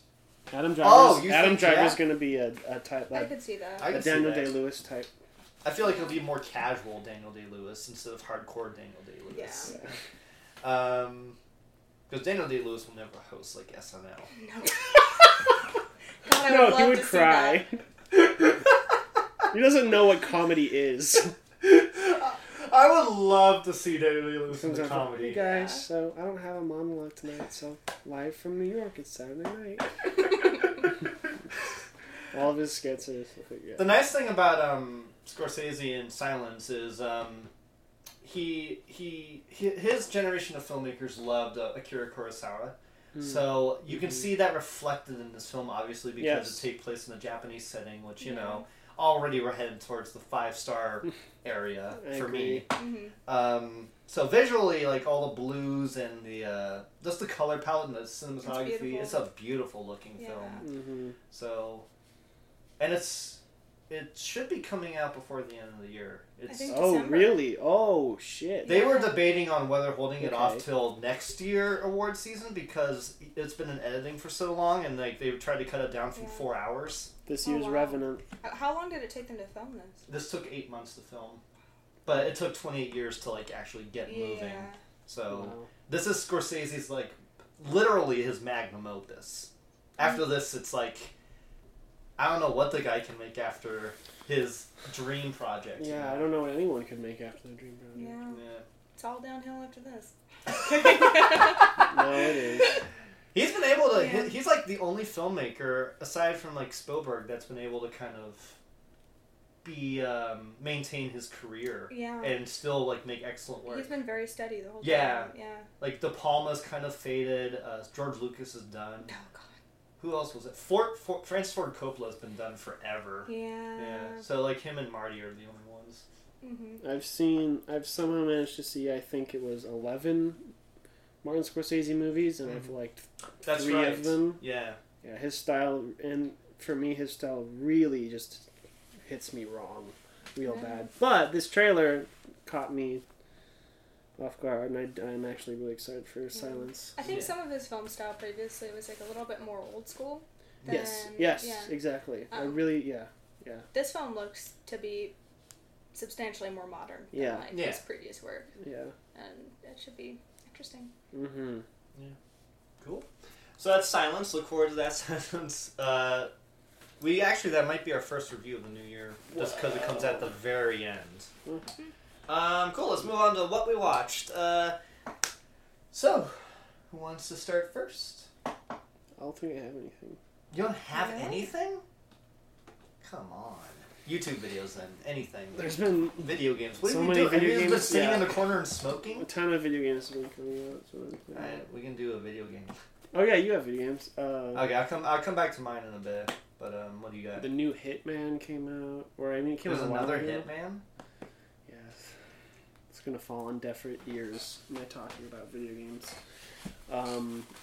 Yeah, it's really good. You sneak around, you kill people. It's really fun and silly, and it's great because I like stealth games and I like sneaking around. Great. So it's excellent. Because Deus Ex is like that, right? Yeah. Okay, cool. Yeah. Hannah, what have you been watching? I guess what have you been watching that came out? What have you watched this year that you'd like to talk about? This year, That's a big question. I watched a lot this past week or so. I finally got to see Swiss Army Man. Oh, there you go. I hadn't seen that yet, Okay. and that was surprising. And I saw Finding Dory. Yeah. That's a big crier. Oh yeah. Oh my god, Oh, yeah. yeah, The it first is. 4 minutes of the movie, I was Yeah. crying. I was like, no way. Has anyone else noticed this trend with modern children's movies? Is that they are just so upsetting. Good Dinosaur, I cried from beginning to end. Big But you're Hero right. 6, I cried Yeah, from I cried in beginning Big to Hero end. 6 too. Big Hero 6, that didn't get me. I was stronger. Oh gosh, I wish I was. Well, I you tried know- to watch it for a second time and I still couldn't handle it. Yeah. Well, you know what it is I think maybe it's the... No, that's not true. Because if we were 10 and we watched Finding Dory, we might get sad, but we wouldn't cry. We're just like, oh, a little cartoon fish is sad.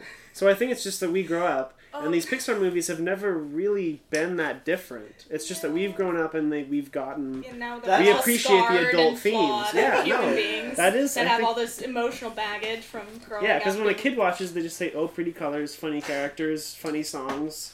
When an adult sees it, they're like, wow, Yeah. this mentally retarded child has been separated from her parents. Have you seen the Oh, so Pixar? Have you seen the Pixar shorts with the it's the Western Pixar short? Oh my god! Oh, I The did one watch with that with the dad. the dad and the and- shock. Yeah, holy fuck! God, that is so You wa- messed up. You have to watch it. It's Nick, beautiful. before you leave, I'm Do we know sure what it's called? it's the Gunslinger or something. Let me look it up real quick. Yeah. Actually, let's play it. It's like 5 minutes. But Oh no, it's it's like 10 minutes. Is it? Never mind. Yeah, it's Never really mind. long. Never mind. I don't have time for this. I can't watch it tonight. I'll watch it fine. at home, maybe. Yeah, no, it's really. If you want, like, Watch it at home so you can cry in private. yeah, Okay. because it's fucking intense. Yeah. It's like for adults, Pixar. Mm-hmm. Cool. So we'll do one movie at a time. Is how we usually go about that. Oh, okay. Cool. Yeah. No, at least with Finding Nemo, I was sad at the beginning, but now watching it as a adult again, I'm like, it's fucking powerful. It really is. Yeah. I watched Indie Game Afterlife. I guess it's a sequel documentary about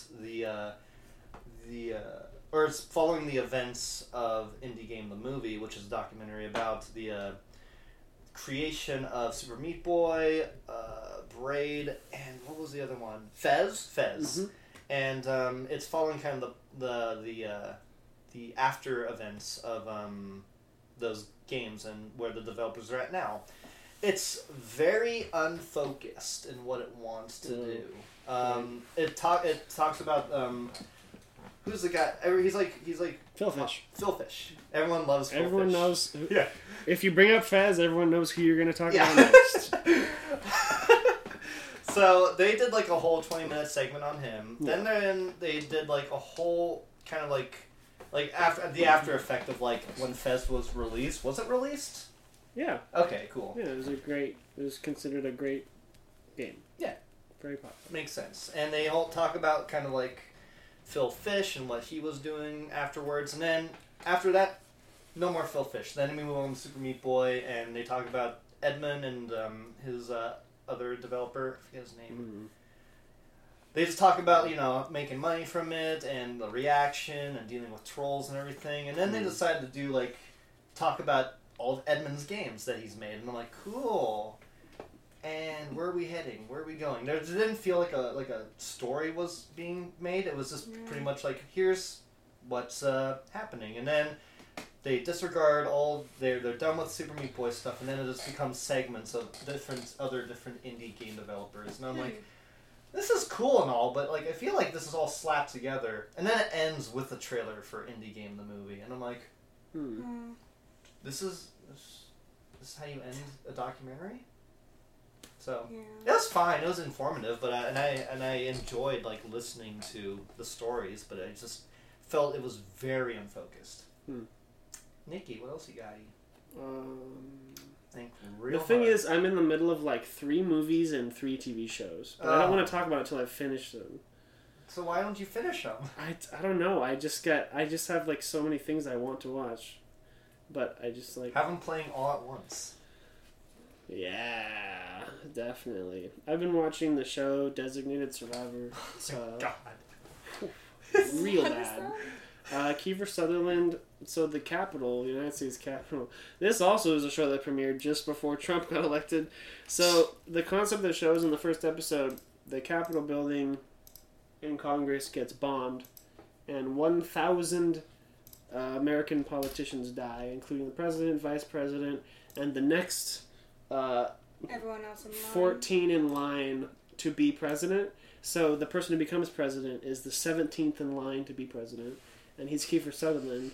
And everyone hates him and he thinks he does a bad job, but he's actually like this perfect human being, and he's super charming and so sweet, and he has this great family, and he's so soft-spoken, and he's the perfect American. I mean, they don't say that, but this is what they're trying to do. Sounds like just the president we know. It's extremely preachy and like ultra optimistic about American leadership, and it premiered before Trump got elected, and I love it because I can just picture like some old, uptight, slightly liberal, middle-aged woman watching the show before Trump got elected and being like, "Oh, I love this," and then turning it on the day after the election and being like, "I can't do this. I'm too sad." It kind of makes me happy, but also... Is the show almost done with its season run, or is it like still... 7 episodes, so it probably has way more. They captured the lead terrorist who was in charge of the bombings, and they interrogated him, and then he killed himself. And was he a white male or no? Yeah, he was a Muslim. I fucking knew it. And yeah, so that was great. Surprise. That was a great notch for Muslim Americans everywhere. Did they refer to ISIS at all, or was it like something so. like an original thing? I don't think they've actually given a name to the terrorist group. They've been vague about it, and of course there's like a traitor in the United States government. We're pretty sure, and every single person except Kiefer Sutherland, who are like his assistants and stuff, they're all way too young and way too attractive. And they're bad actors. They're very bad actors. They're those types of actors who know how to like look stoic and talk like this, and they know how to cry on cue. Yeah. That's it. They don't know how to do anything other than that, and they're really, really, really bad. Did you watch The West Wing ever? No. It's great though. You should watch it. Probably should. Hannah, what do you got? I also watched the U.S. version of, or I guess the Hollywood version of Girl with a Dragon Tattoo. Oh yeah, say that. Yeah. Here we go. I hadn't seen it. It was good. I love Rooney Mara, and I thought her performance is great. It wasn't nearly as upsetting as the original Swedish version, I think was the original version. Yeah, you're right. Dutch, yeah. Okay. That's Swedish, yeah. Swedish, okay. Which was good because I didn't want to sit down and watch like a super, super upsetting movie. Yeah. It's still pretty upsetting. It is really upsetting, yeah. It's still brutal, but I feel like the thing with the both Dragon Tattoo films is like, there's a lot of stuff I like in Fincher's version, and then there's a lot of stuff that I like in the Swedish version more. So it's like, for me, I feel like I have more of a bias because I love David Fincher as a filmmaker, but I feel like he executed things visually a little more interesting than the Swedish one, but the Swedish one has more brutal moments, I think, that work. Yeah, it seems a bit more honest. Yeah. Yeah. But I definitely agree. Yeah. The American version was a little bit more well put together and clean. Yeah. Yeah. Good old Fincher. I watched for the first time a movie called 16 Candles. First time? First time. And boy, oh boy, did I fucking hate it. Why? It's so good. I think it's gross. Why? Because all the male characters just want to fuck, who is it? It's, not Ringwald. Is it, one of the guys wants to fuck Ringwald. Yeah. And then there's this weird trade-off with, the handsome boyfriend and the nerd with his girlfriends, which doesn't really make any sense. You remember what I'm talking? It's like he wants to the popular dude wants to hook up with Molly Ringwald. Yeah. And he's dating this girl, the popular girl, and then the nerd ends up with the popular I remember girl. that, Yeah. right? And it just feels like women are just kind of thrown around in this film, you know? Yeah, I think it was the whole vitriol back then of people could still say shit like boys will be boys. Yeah. And Yeah. that's kind of what it was. And, like, if you watch it through that lens, it's fine because all the actors and the writers and the directors all knew it was harmless and, like, you know, just for the sake of fun and being a silly movie. But if you did that today, people would be like, oh, he raped her. Right, yeah, no, and I Unless get... you're Donald Trump. I get that, but, like, I have more problems with 16 Candles than I do with, like, a movie like Revenge of the Nerds, where it's a little more gross in terms of, like, its content, but I feel like the comedy and the characters are far more stronger in Revenge of the Nerds than in 16 Candles. I feel like 16 Candles is... It looks nice. It looks good for a 1980s film. Mm-hmm. It's just definitely, like, my least favorite John Hughes film. And Really? It's one of my favorites, I think. yeah. I I think it's- can't deal with the popular dude being like, oh, this girlfriend's okay. I'm gonna try to hook up with Molly Ringwald, and then he does at the end, and I'm like, Wait, why are you not okay with that? because I don't like him. I think he's a scumbag. I never thought he was going to be. I always thought he was very Yeah, sweet. rewatch 16 I've seen it Candles. multiple times And, as an adult. Help me out here. I haven't seen it. God Oh, damn man. it. Yeah, and it'd be interesting to see how a girl views it, honestly. Because, like, especially through a modern lens and the way our Which- society is yeah. right now, like, if even more so women would see it as like, oh, it's kind of rapey. I usually I'll watch Spaceballs. I'll watch Spaceballs. Don't do that. No, That's a bad idea. No, I'll watch Spaceballs and be like, okay, you have to put your mind in a particular place, and I can usually do that for films. 16 Candles rubbed me the wrong way in a lot of ways, and I was not crazy about. Don't get it. But the cool thing about it, as like I look at the back of the DVD, I'm like, PG, cool. Molly Ringwald says the word "fucking," and I'm like, okay, I guess you can get away with that in the 80s. Then there's full nudity in the film, and I'm like, And it's PG? yeah, and it's PG. I'm like, what? Interesting. So Yeah, because people Right. were smarter back then. it was right before the Temple of Doom incident. Oh, yeah. So- right. It was like RPG, so Yeah. which makes sense for like John Hughes comedies at that time because like Breakfast Club was Well, yeah, PG. John Hughes back then was like the God. How do you equivocate what John Hughes did back then? What kind of movies? he was the master. I know. I'm trying to think like what movies today are like. Perks of Being a Wallflower is what I hear is commonly. I Yeah. guess. I would say Crazy Stupid Love, maybe. Yeah. Yeah. I mean, I think the whole one of the big reasons for the PG is that back then, his whole thing was showing young adults how to be adults. Yeah. You know, how to get people aged like 15 to 18 Yeah. to understand what it is to be an adult. Like, that was the biggest theme in all of his movies, and it was super eloquent every time and very powerful. And I think, you know, an unfortunate part of like growing up as a teenager is boys will do fucked up shit to girls, and like in the context of obviously Right, the but movie- the girls being okay with that in the film is what drives me nuts in terms of 16 Candles. Is strictly what I'm talking about. In like Ferris Bueller and what's the other one? Breakfast Club. I feel like they're more defined as people as opposed to being characters. I feel like these are mostly characters doing character things. I agree. It's more written. by comparison, I agree. Yeah, Breakfast Club is, all those kids are like, they feel like real kids. Yeah. Like real people. Yeah. But I guess a big thing and what I love about this is that, as you have probably heard, this is like the quintessential teenage romance movie. That is? Oh yeah, this is like one of the most iconic, like what it means to be a teenage girl or boy, and you're like romantically invested in Fuck someone. the world. Why? I think that's great. I think that's awful. That's the standard? Oh. No, it's not the standard of like.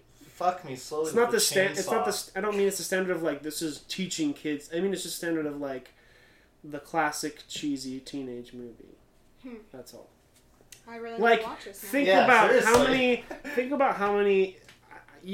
How many from now on, when you see a movie that parodies stuff with teenagers, you're gonna recognize so much stuff from 16 Candles. You're gonna be like, oh, this is taken from that.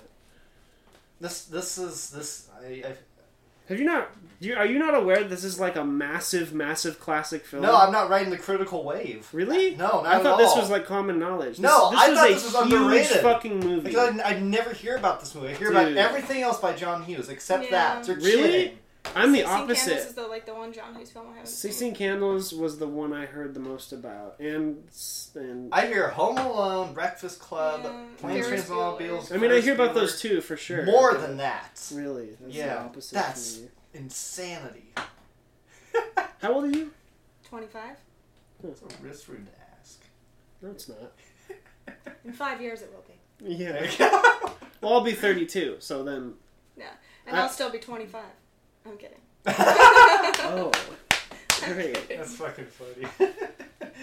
Okay, let's move on. When I was 19. Yeah. Last thing. For Valentine's Day. I took my girlfriend to the theater and we saw this playing in theaters. And there were a bunch of people there. Yeah. On Valentine's this is like Day. a re-release? Yeah. I thought you were in the 80s. That's how big of a deal it was. It came out to theaters on Valentine's Day. I did hear about this playing again recently, and I was like, cool, maybe I should watch this at some point. But I didn't know it was like a fucking phenomenon. I think Molly Ringwald is so fucking great in it. She's so charming. She's so great in Breakfast Club. She is good in this. Yeah, she is good in this. She's like the modern Judy Garland. Kind of like not the most attractive like ideal Hollywood girl, but like she is attractive in her own way. Yeah. At that time. Well, and I mean, she always played the character that was like, how do you describe it without being slightly sexist? I don't know. Like, it's tough. I mean, it's a trope back then, so it's a cliche. Like that she was the girl that was still very pretty but more obtainable. And, like, she was the girl that the main guy would get. Yeah. And because, like, he has the super hot, popular girlfriend, but she's actually, like, a stupid idiot. Yeah. And she's trashy. And Molly Ringwald's always the one who's, like, more quiet and introverted, but intelligent and more, like, emotionally stable. Is Nick safe? Mm-hmm. Yeah. Great. Cool. Yeah. I think you did a very great job. Thank you. I was a little worried. Hannah, what else you got? And I think that's it in like the past week or so. Okay. Anything from this past year that you want to talk about at all that popped out? Past year. Like, did you see Suicide Squad? Oh, yeah. I started drinking at the beginning of that film, and I don't remember the end. That's good. Yeah. The ending is the fucking worst. Oh my god. At least I still stick by like the first like 15-20 minutes were actually pretty good. They were fun. They introduced the characters in a good way, but then after that I was just like, fuck this. I watched it in the theater thinking it was great, but I think that's because I didn't really see it. Yeah. I remember having more fun with it, but immediately recognizing Batman v Superman being a better film, and that's made me have problems with the way I viewed movies after that. So I had to be very kind of strict on my like, viewing experience from that point on. Yeah. In terms of like how I look at a film, I guess. Just because it's like I had fun with it, but it's not a good movie. Mm-hmm. So, I guess I can mention I watched a miniseries called The Kennedys, which is about the life of the Kennedys. Yeah. It's okay. It's pretty much the first half is about Joe Kennedy Sr., then the second half is JFK, and then the last half is Robert Kennedy. And all the stuff with Joe Kennedy, I didn't know anything about Joe Kennedy Sr. I don't know anything about him either. Fucking prick. Holy fuck. He is monster. He is so egocentric about his family name. He is so driven to have his family be put into the White House because he lost the opportunity to run for president. In his time, that he pretty much forced his children to be like, you fucking need to go to the White House and become president. So Joe Kennedy was gonna be running, but then he died in a plane crash. No, he died during the war, and so JFK ended up being kind of the kid that had to carry the mantle because his father pretty much forced him into running into politics while JFK wanted to be kind of like a history teacher and go running with the women and all that jazz, being JFK. Mm-hmm.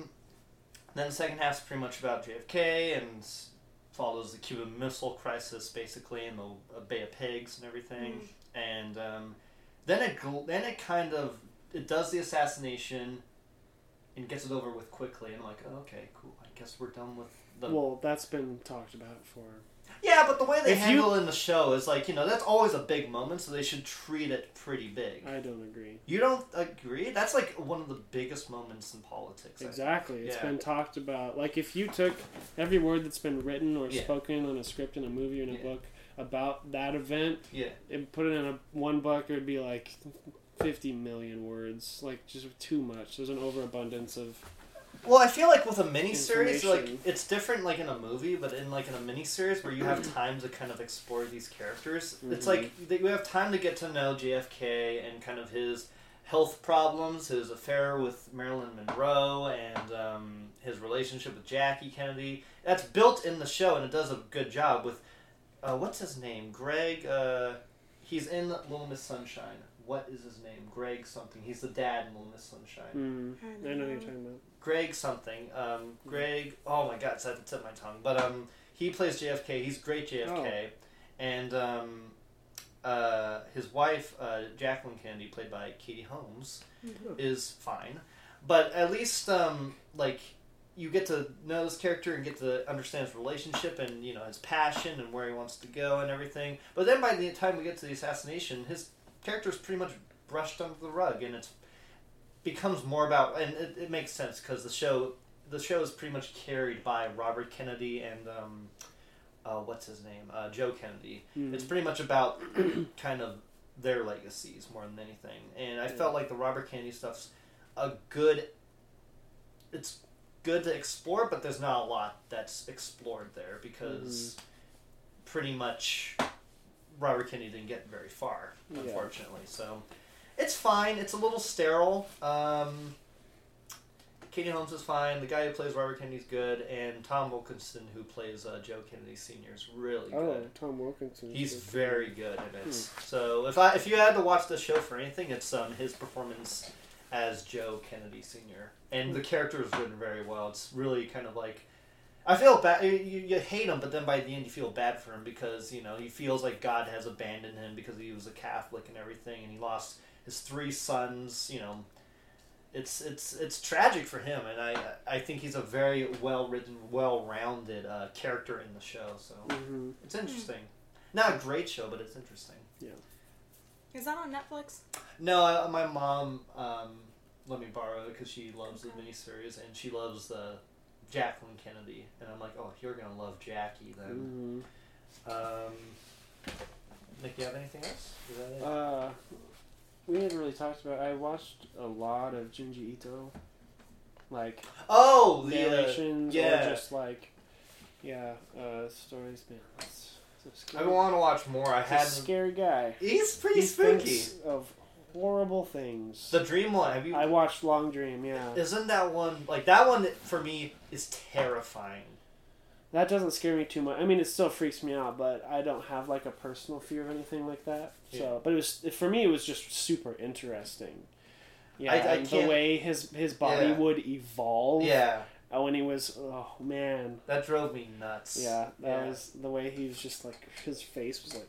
Yeah. After like the first few times. It's that one that one. People refer to that mountain one being scary. That one didn't drive me nuts. Like it's mountain one? The one with the holes. Oh, that freaked me out. Are you familiar with Junji Ito? Junji Ito? No. He's like a Japanese Twilight Zone guy. Yeah, it's pretty. Yeah. That's a great way of describing it. It's like the Twilight Zone if it was by a Japanese person who had really horrible, awful, disturbing thoughts. So it's like these horror stories. They're all manga, though nothing's animated. But if you go on YouTube and type Junji Ito, you'll actually find his mangas panel by panel with sound effects, voiceover, subtitles, music. They do a good job. And it really feels like a show. It's extremely well presented, and they're really scary. But, it's a great way of describing it. Twilight Zone. I figured because it's like it's science fiction in a way, and it's like some of it's sci-fi, reality. some of it's fantasy. Yeah. I also watched the one. I think it's called like Haunted Mansion in the Forest. I haven't seen that one yet. It's not one of the better ones, but it's pretty straightforward. It's really creepy because it's about a father and daughter who buy a house in the woods, and there's a woman who wants to move in there, and she always has this creepy smile and this perfect haircut, and she's like 6'5". Great. And then at the end, the house gets like, it turns out the house is possessed, and the house is like possessing her, and there's Junji Ito always, what I've noticed in all of his stories is near the very end of the story, there's always one panel that's supposed to be like the big shocking panel. Right. Where like in Long Dream, it was like his final evolved form. Yeah. It was kind of like the big reveal of like. And then the mountain one was like what was coming out. The whole in this one, it's that the story isn't that scary, but the ending. But the ending, it's like inside, and the house has turned into like it's like melting and like swirling and like screaming. The house is screaming, and the woman is up on this banister high above the people, naked, just like deformed and like long, and she's just staring at them. It's just like, oh fuck, man. It's terrifying. Yeah. Check it out. If the stories don't always work, it's always the endings that will be. Yeah. And he always has interesting ideas no matter what. Yeah. What's the guy's name again? Junji Ito. Okay. Yeah, it's really good stuff. I can't remember how I came across it. I can link you some on Facebook to remind you. That would be helpful. Watch it before you go to bed tonight. No. Oh, good. No. No, wait till the daylight. Okay. Hannah, you have anything else? No? Cool. I'll talk about two more things. I watched Zootopia for the first time. Oh, yeah. What a movie. Yeah, that's great. I was first off surprised by how dark it was. Like it starts with the fucking bunny squirting out ketchup in a very kind of graphic manner, and I'm like, it immediately makes you fall in love with the main character. Yeah, what's her name? Jenny Hop, something Hops. Yeah, some Hops. Yeah. I think it's a very reflective film right now, a very important film right now, and I think it's definitely a animated film aimed for children, but still trying to be like, it's still, I think it's trying to prove its point in a very a mature way, I think the voice cast is amazing.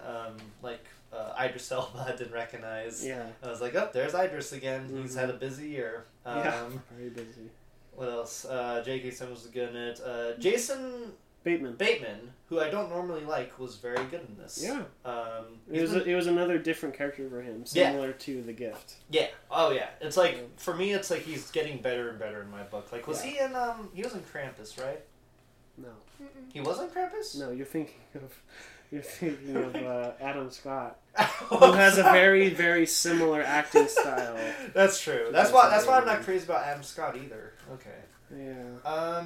It was really good. I loved it because it's my third 5-star of the year. Just because I was just really impressed with it. Yeah, it is. That's a good word. It isn't just like an above-average animated film. It's an impressive animated film. Yeah, I think it looks gorgeous. Yeah, like the detail's amazing. Like when she's like driving back to the town and she's passing all those trees. Trees look amazing. You gotta appreciate good tree animation. And oh man, you've seen it, right? Yeah. That part near the end when they've like broken up as friends. And then they're under the bridge, and she comes back, and she's crying, and she's like, "Oh, it's man, so good.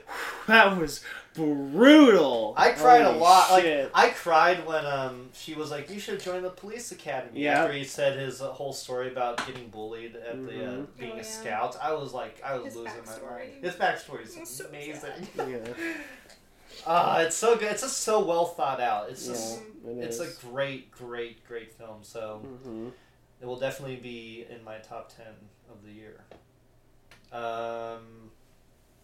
Cool, and then I guess the last thing is BioShock Infinite. Oh, okay. Great. Yeah. So, I guess I want anyone who's listening to this, including you. I want you to play this. I don't want to give away what happens at the end. Well, in all realism, are you ever going to play this? Maybe. One of my roommates has it. Cool. There it is. I think it's worth playing and not knowing anything like that. Yeah, it is. Well, I'll be vague about it, but like, pretty much overall. Hard to be vague. Fuck it. Well, yeah, it is. But I'll try. We might have to do a little dancing. Talk about it on Black Friday. Yeah, well, we should, yeah. I thought it was excellent. Yeah. Like, the game, like, immediately being thrown into that world. Columbia. Columbia is amazing. It is amazing. Like, I'm playing the first Bioshock right now. I like Rapture. Rapture is fine. Yeah, as a location, Columbia is far more interesting. Well, it's just, I think what's interesting is, like, the spin on history. Oh, yeah. The Father Washington and... Yeah. Lincoln being accused as like a martyr. John or Wilkes. something? Yeah. John Wilkes Booth is a celebrated yeah, martyr. he's a celebrity. Yeah, Mm-hmm. yeah, it's nuts. Like it's an alternate universe where. Things are do you know what year it takes place? It takes place in like 1890, I think. Okay. I think alternate universe that's what I was looking at, yeah. where, for whatever reason. No, 1912. Sorry, 1890 yeah, was the battle. Because it's an alternate World War One. Yes. Yes. Yeah, because of what happens. Yes. So there's a. No, isn't that in the 80s though? World War One? No, the event you're talking about. I don't know. But yeah, exactly. It was an alternate universe version of World War One. Right. Where now World War One doesn't happen. Anyway, America has this. Does it start as a city? The plan was to build a flying city, right? Yeah. So they're like, we're America, we're the greatest in the world, we're the inventors, we're going to lead the way through technology and innovation, and they build a city that can fly. Like an entire city that can go above, into our atmosphere, and fly above the whole world, kind of like a cruiser, like a Navy ship, so it can just go anywhere it wants. And then, of course, it fucking ends up bombing a bunch of people, and it's like this alternate universe where that's the 80s, though. Yeah. So now this is about 20 years after that, where Columbia is now this really creepy, weird, like secret society. Yeah. Where a lot of bigots and racists live. Mm-hmm. It's kind of like a sanctuary for racists and bigots and. But they're kind of light on the racism. Yeah, it's which not I'm everybody. a little surprised by. Yeah. Yeah. It's an interesting game. Because, when it came out, pretty much everyone said the same thing. As time has gone on, people still agree the world building and the narrative is, like, amazing. Some of the best ever, but people agree the gameplay isn't very good. Because you just run into a room, you use a power, you shoot a bunch of people, and you do that 200 times. And it doesn't really change. I guess I've never had that problem with games. Like, as long as, like, I'm in the story, I'm good. Like, right now, I have a fucking nightmare of a problem with the Bioshock gameplay in the original. Really? I hate it. That's interesting. I hate the gameplay. I prefer the original. I like the Infinite a lot more. And I think, again, it's, like, just one of those things where it's, like, what do you play first? Like, Bioshock absolutely. Infinite or Bioshock? Absolutely. So, like, I hate the changing of, like... It felt quicker in it was quicker in Infinite. And another thing, Bioshock 1 is a slower game, much slower. That's true. You're supposed to be stealthier, super and I'm definitely like I just want to run into the room and start shooting, and every time I run into a room, a turret gets me. I'm like, oh shit. Well, unfortunately a turret. Oh, a turret. I thought you said a turd. No. At the very least, you have to finish Bioshock 1. Bioshock 2 is optional, but you have to go back after you finish Bioshock 1 and play Bioshock Burial at Sea. Yeah, I'm going to play that. Which is, I think, a 2 or 3-part DLC for Infinite, but it takes place... You're playing Booker in Rapture. That's what I've heard. That's why I wanted to play the first one. Here's Infinite, here's Bioshock 1, threads are connected now. Oh, nice. That's what it does, and it does it in a fucking... insane way. That's another thing about Bioshock Infinite was I liked that it wasn't so... It was its own thing, pretty much, except for, like, the ending, kind of. What about... I don't remember. When they go to Rapture. Oh, yeah. Well... Sort of. It's like it's like a little, here's a nod. In order to fully understand the ending, we have to talk for like 3 hours. I mean, I don't know if you've like watched a bunch of videos on it. I watched one, and then everything else I watched was everyone complaining about the gameplay. I'm like, this is not what I want to watch. Yeah. When it came out, it was a big deal. Like tons and tons and pages of videos analyzing the end of the game. I wish I... it's again, I hate playing these games like after the fact because I would have loved talking about this at the time. Just YouTube BioShock Infinite story analysis from like 3 years ago. Alright. Don't do any recent videos. True. Maybe. The best part about BioShock Infinite for me, and what I thought was incredible character work, was Elizabeth. Mm-hmm. She is phenomenal. The way they, her AI works. Yeah. The way, like, I'm about to run out of a bullet. She's like, here's some more ammo. And I'm like, well, thank you. You're so useful as a side character. Yeah. You know, you don't get in the way. You feel very present. She's looking at stuff. She feels real, you know? And her character, like, physically kind of, like, transforms, or, like, you see kind of, like, you know, her shirt's kind of ripped from, like, being pulled around by a bad guy, or, like, you know, she's covered in blood from a previous fight or something. Mm-hmm. You can see even in her personality and face, she matures as the game goes on. I mean, it's incredible the way that they handle her character. Yeah. She's great. Yeah. I'm in love with my her. favorite motif of the Shock games, because there's BioShock 1, 2, Infinite, and then there's System Shock 1 and 2, which are super old. They don't hold up. Oh, But yeah. the I heard stories about are this, really yeah. good, and the continuous theme through all three of these franchises Mhm.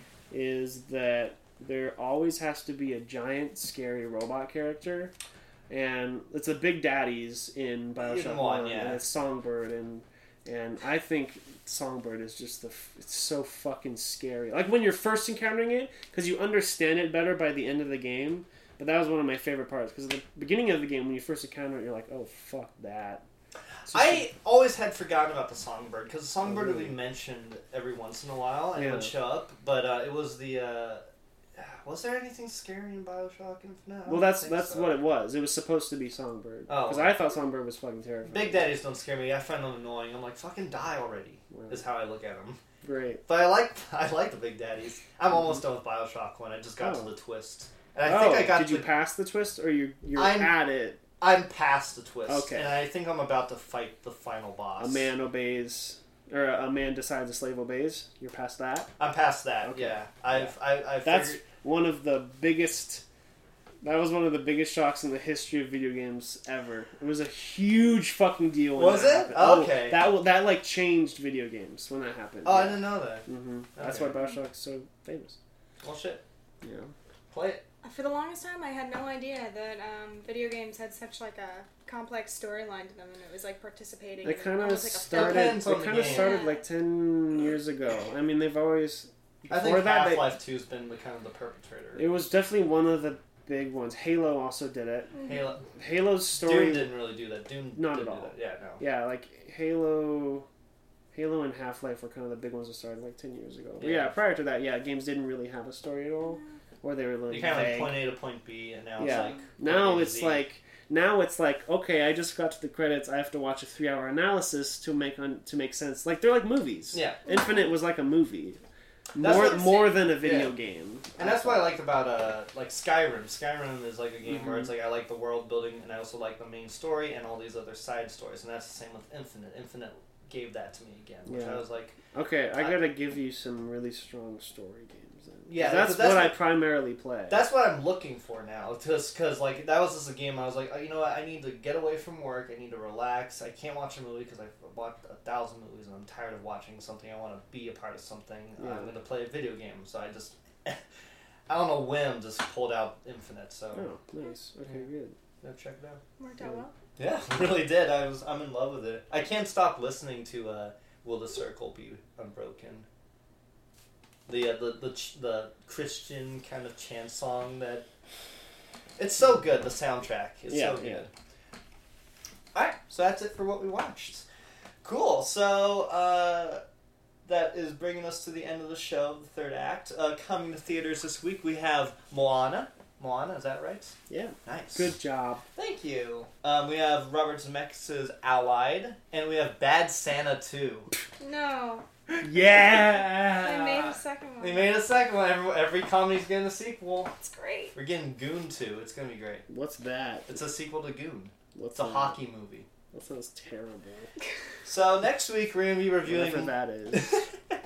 Next week we'll be reviewing Moana. I might check out Bad Santa too because I like Bad Santa, but I don't know. I've been burnt before on comedy Doesn't it have like sequels. the midget in it? Dude, that looks absolutely horrendous. Like, Bad Santa 2? yeah, it looks like the bottom of the barrel. Worst thing I've ever seen. I'm sorry. You can't watch that. I'm watching it. No. You watched the You're gonna give it a You one- watched XOXO this year. Fuck you. Cool. So, Hannah, do you have any social media presence that you'd like to throw out for our listeners? Are you My social media is so sad. I am on Twitter. I You're tweet on Twitter? sometimes. What's your Twitter? My Twitter is Hannah Hansen 3. Hannah Hansen 3. Yeah. Follow Hannah Hansen. Yeah. Hannah I Hansen tweet a lot 3. about beer, so if you drink beer, Dope. yeah. There it is. Cool. So you can follow us on letterboxd.com/director Nolan K. Slansky. Please subscribe to us and rate and review us on iTunes. We'd really appreciate it. Follow us on our Facebook at The Third Act, and that's about it. Hannah, thank you so much for joining us on this episode of The Third Act. Thank you for having me. This Of is course. And yeah, that brings us to the end of the show. I am Justin, I'm Nick. and we'll see you next time. And bye.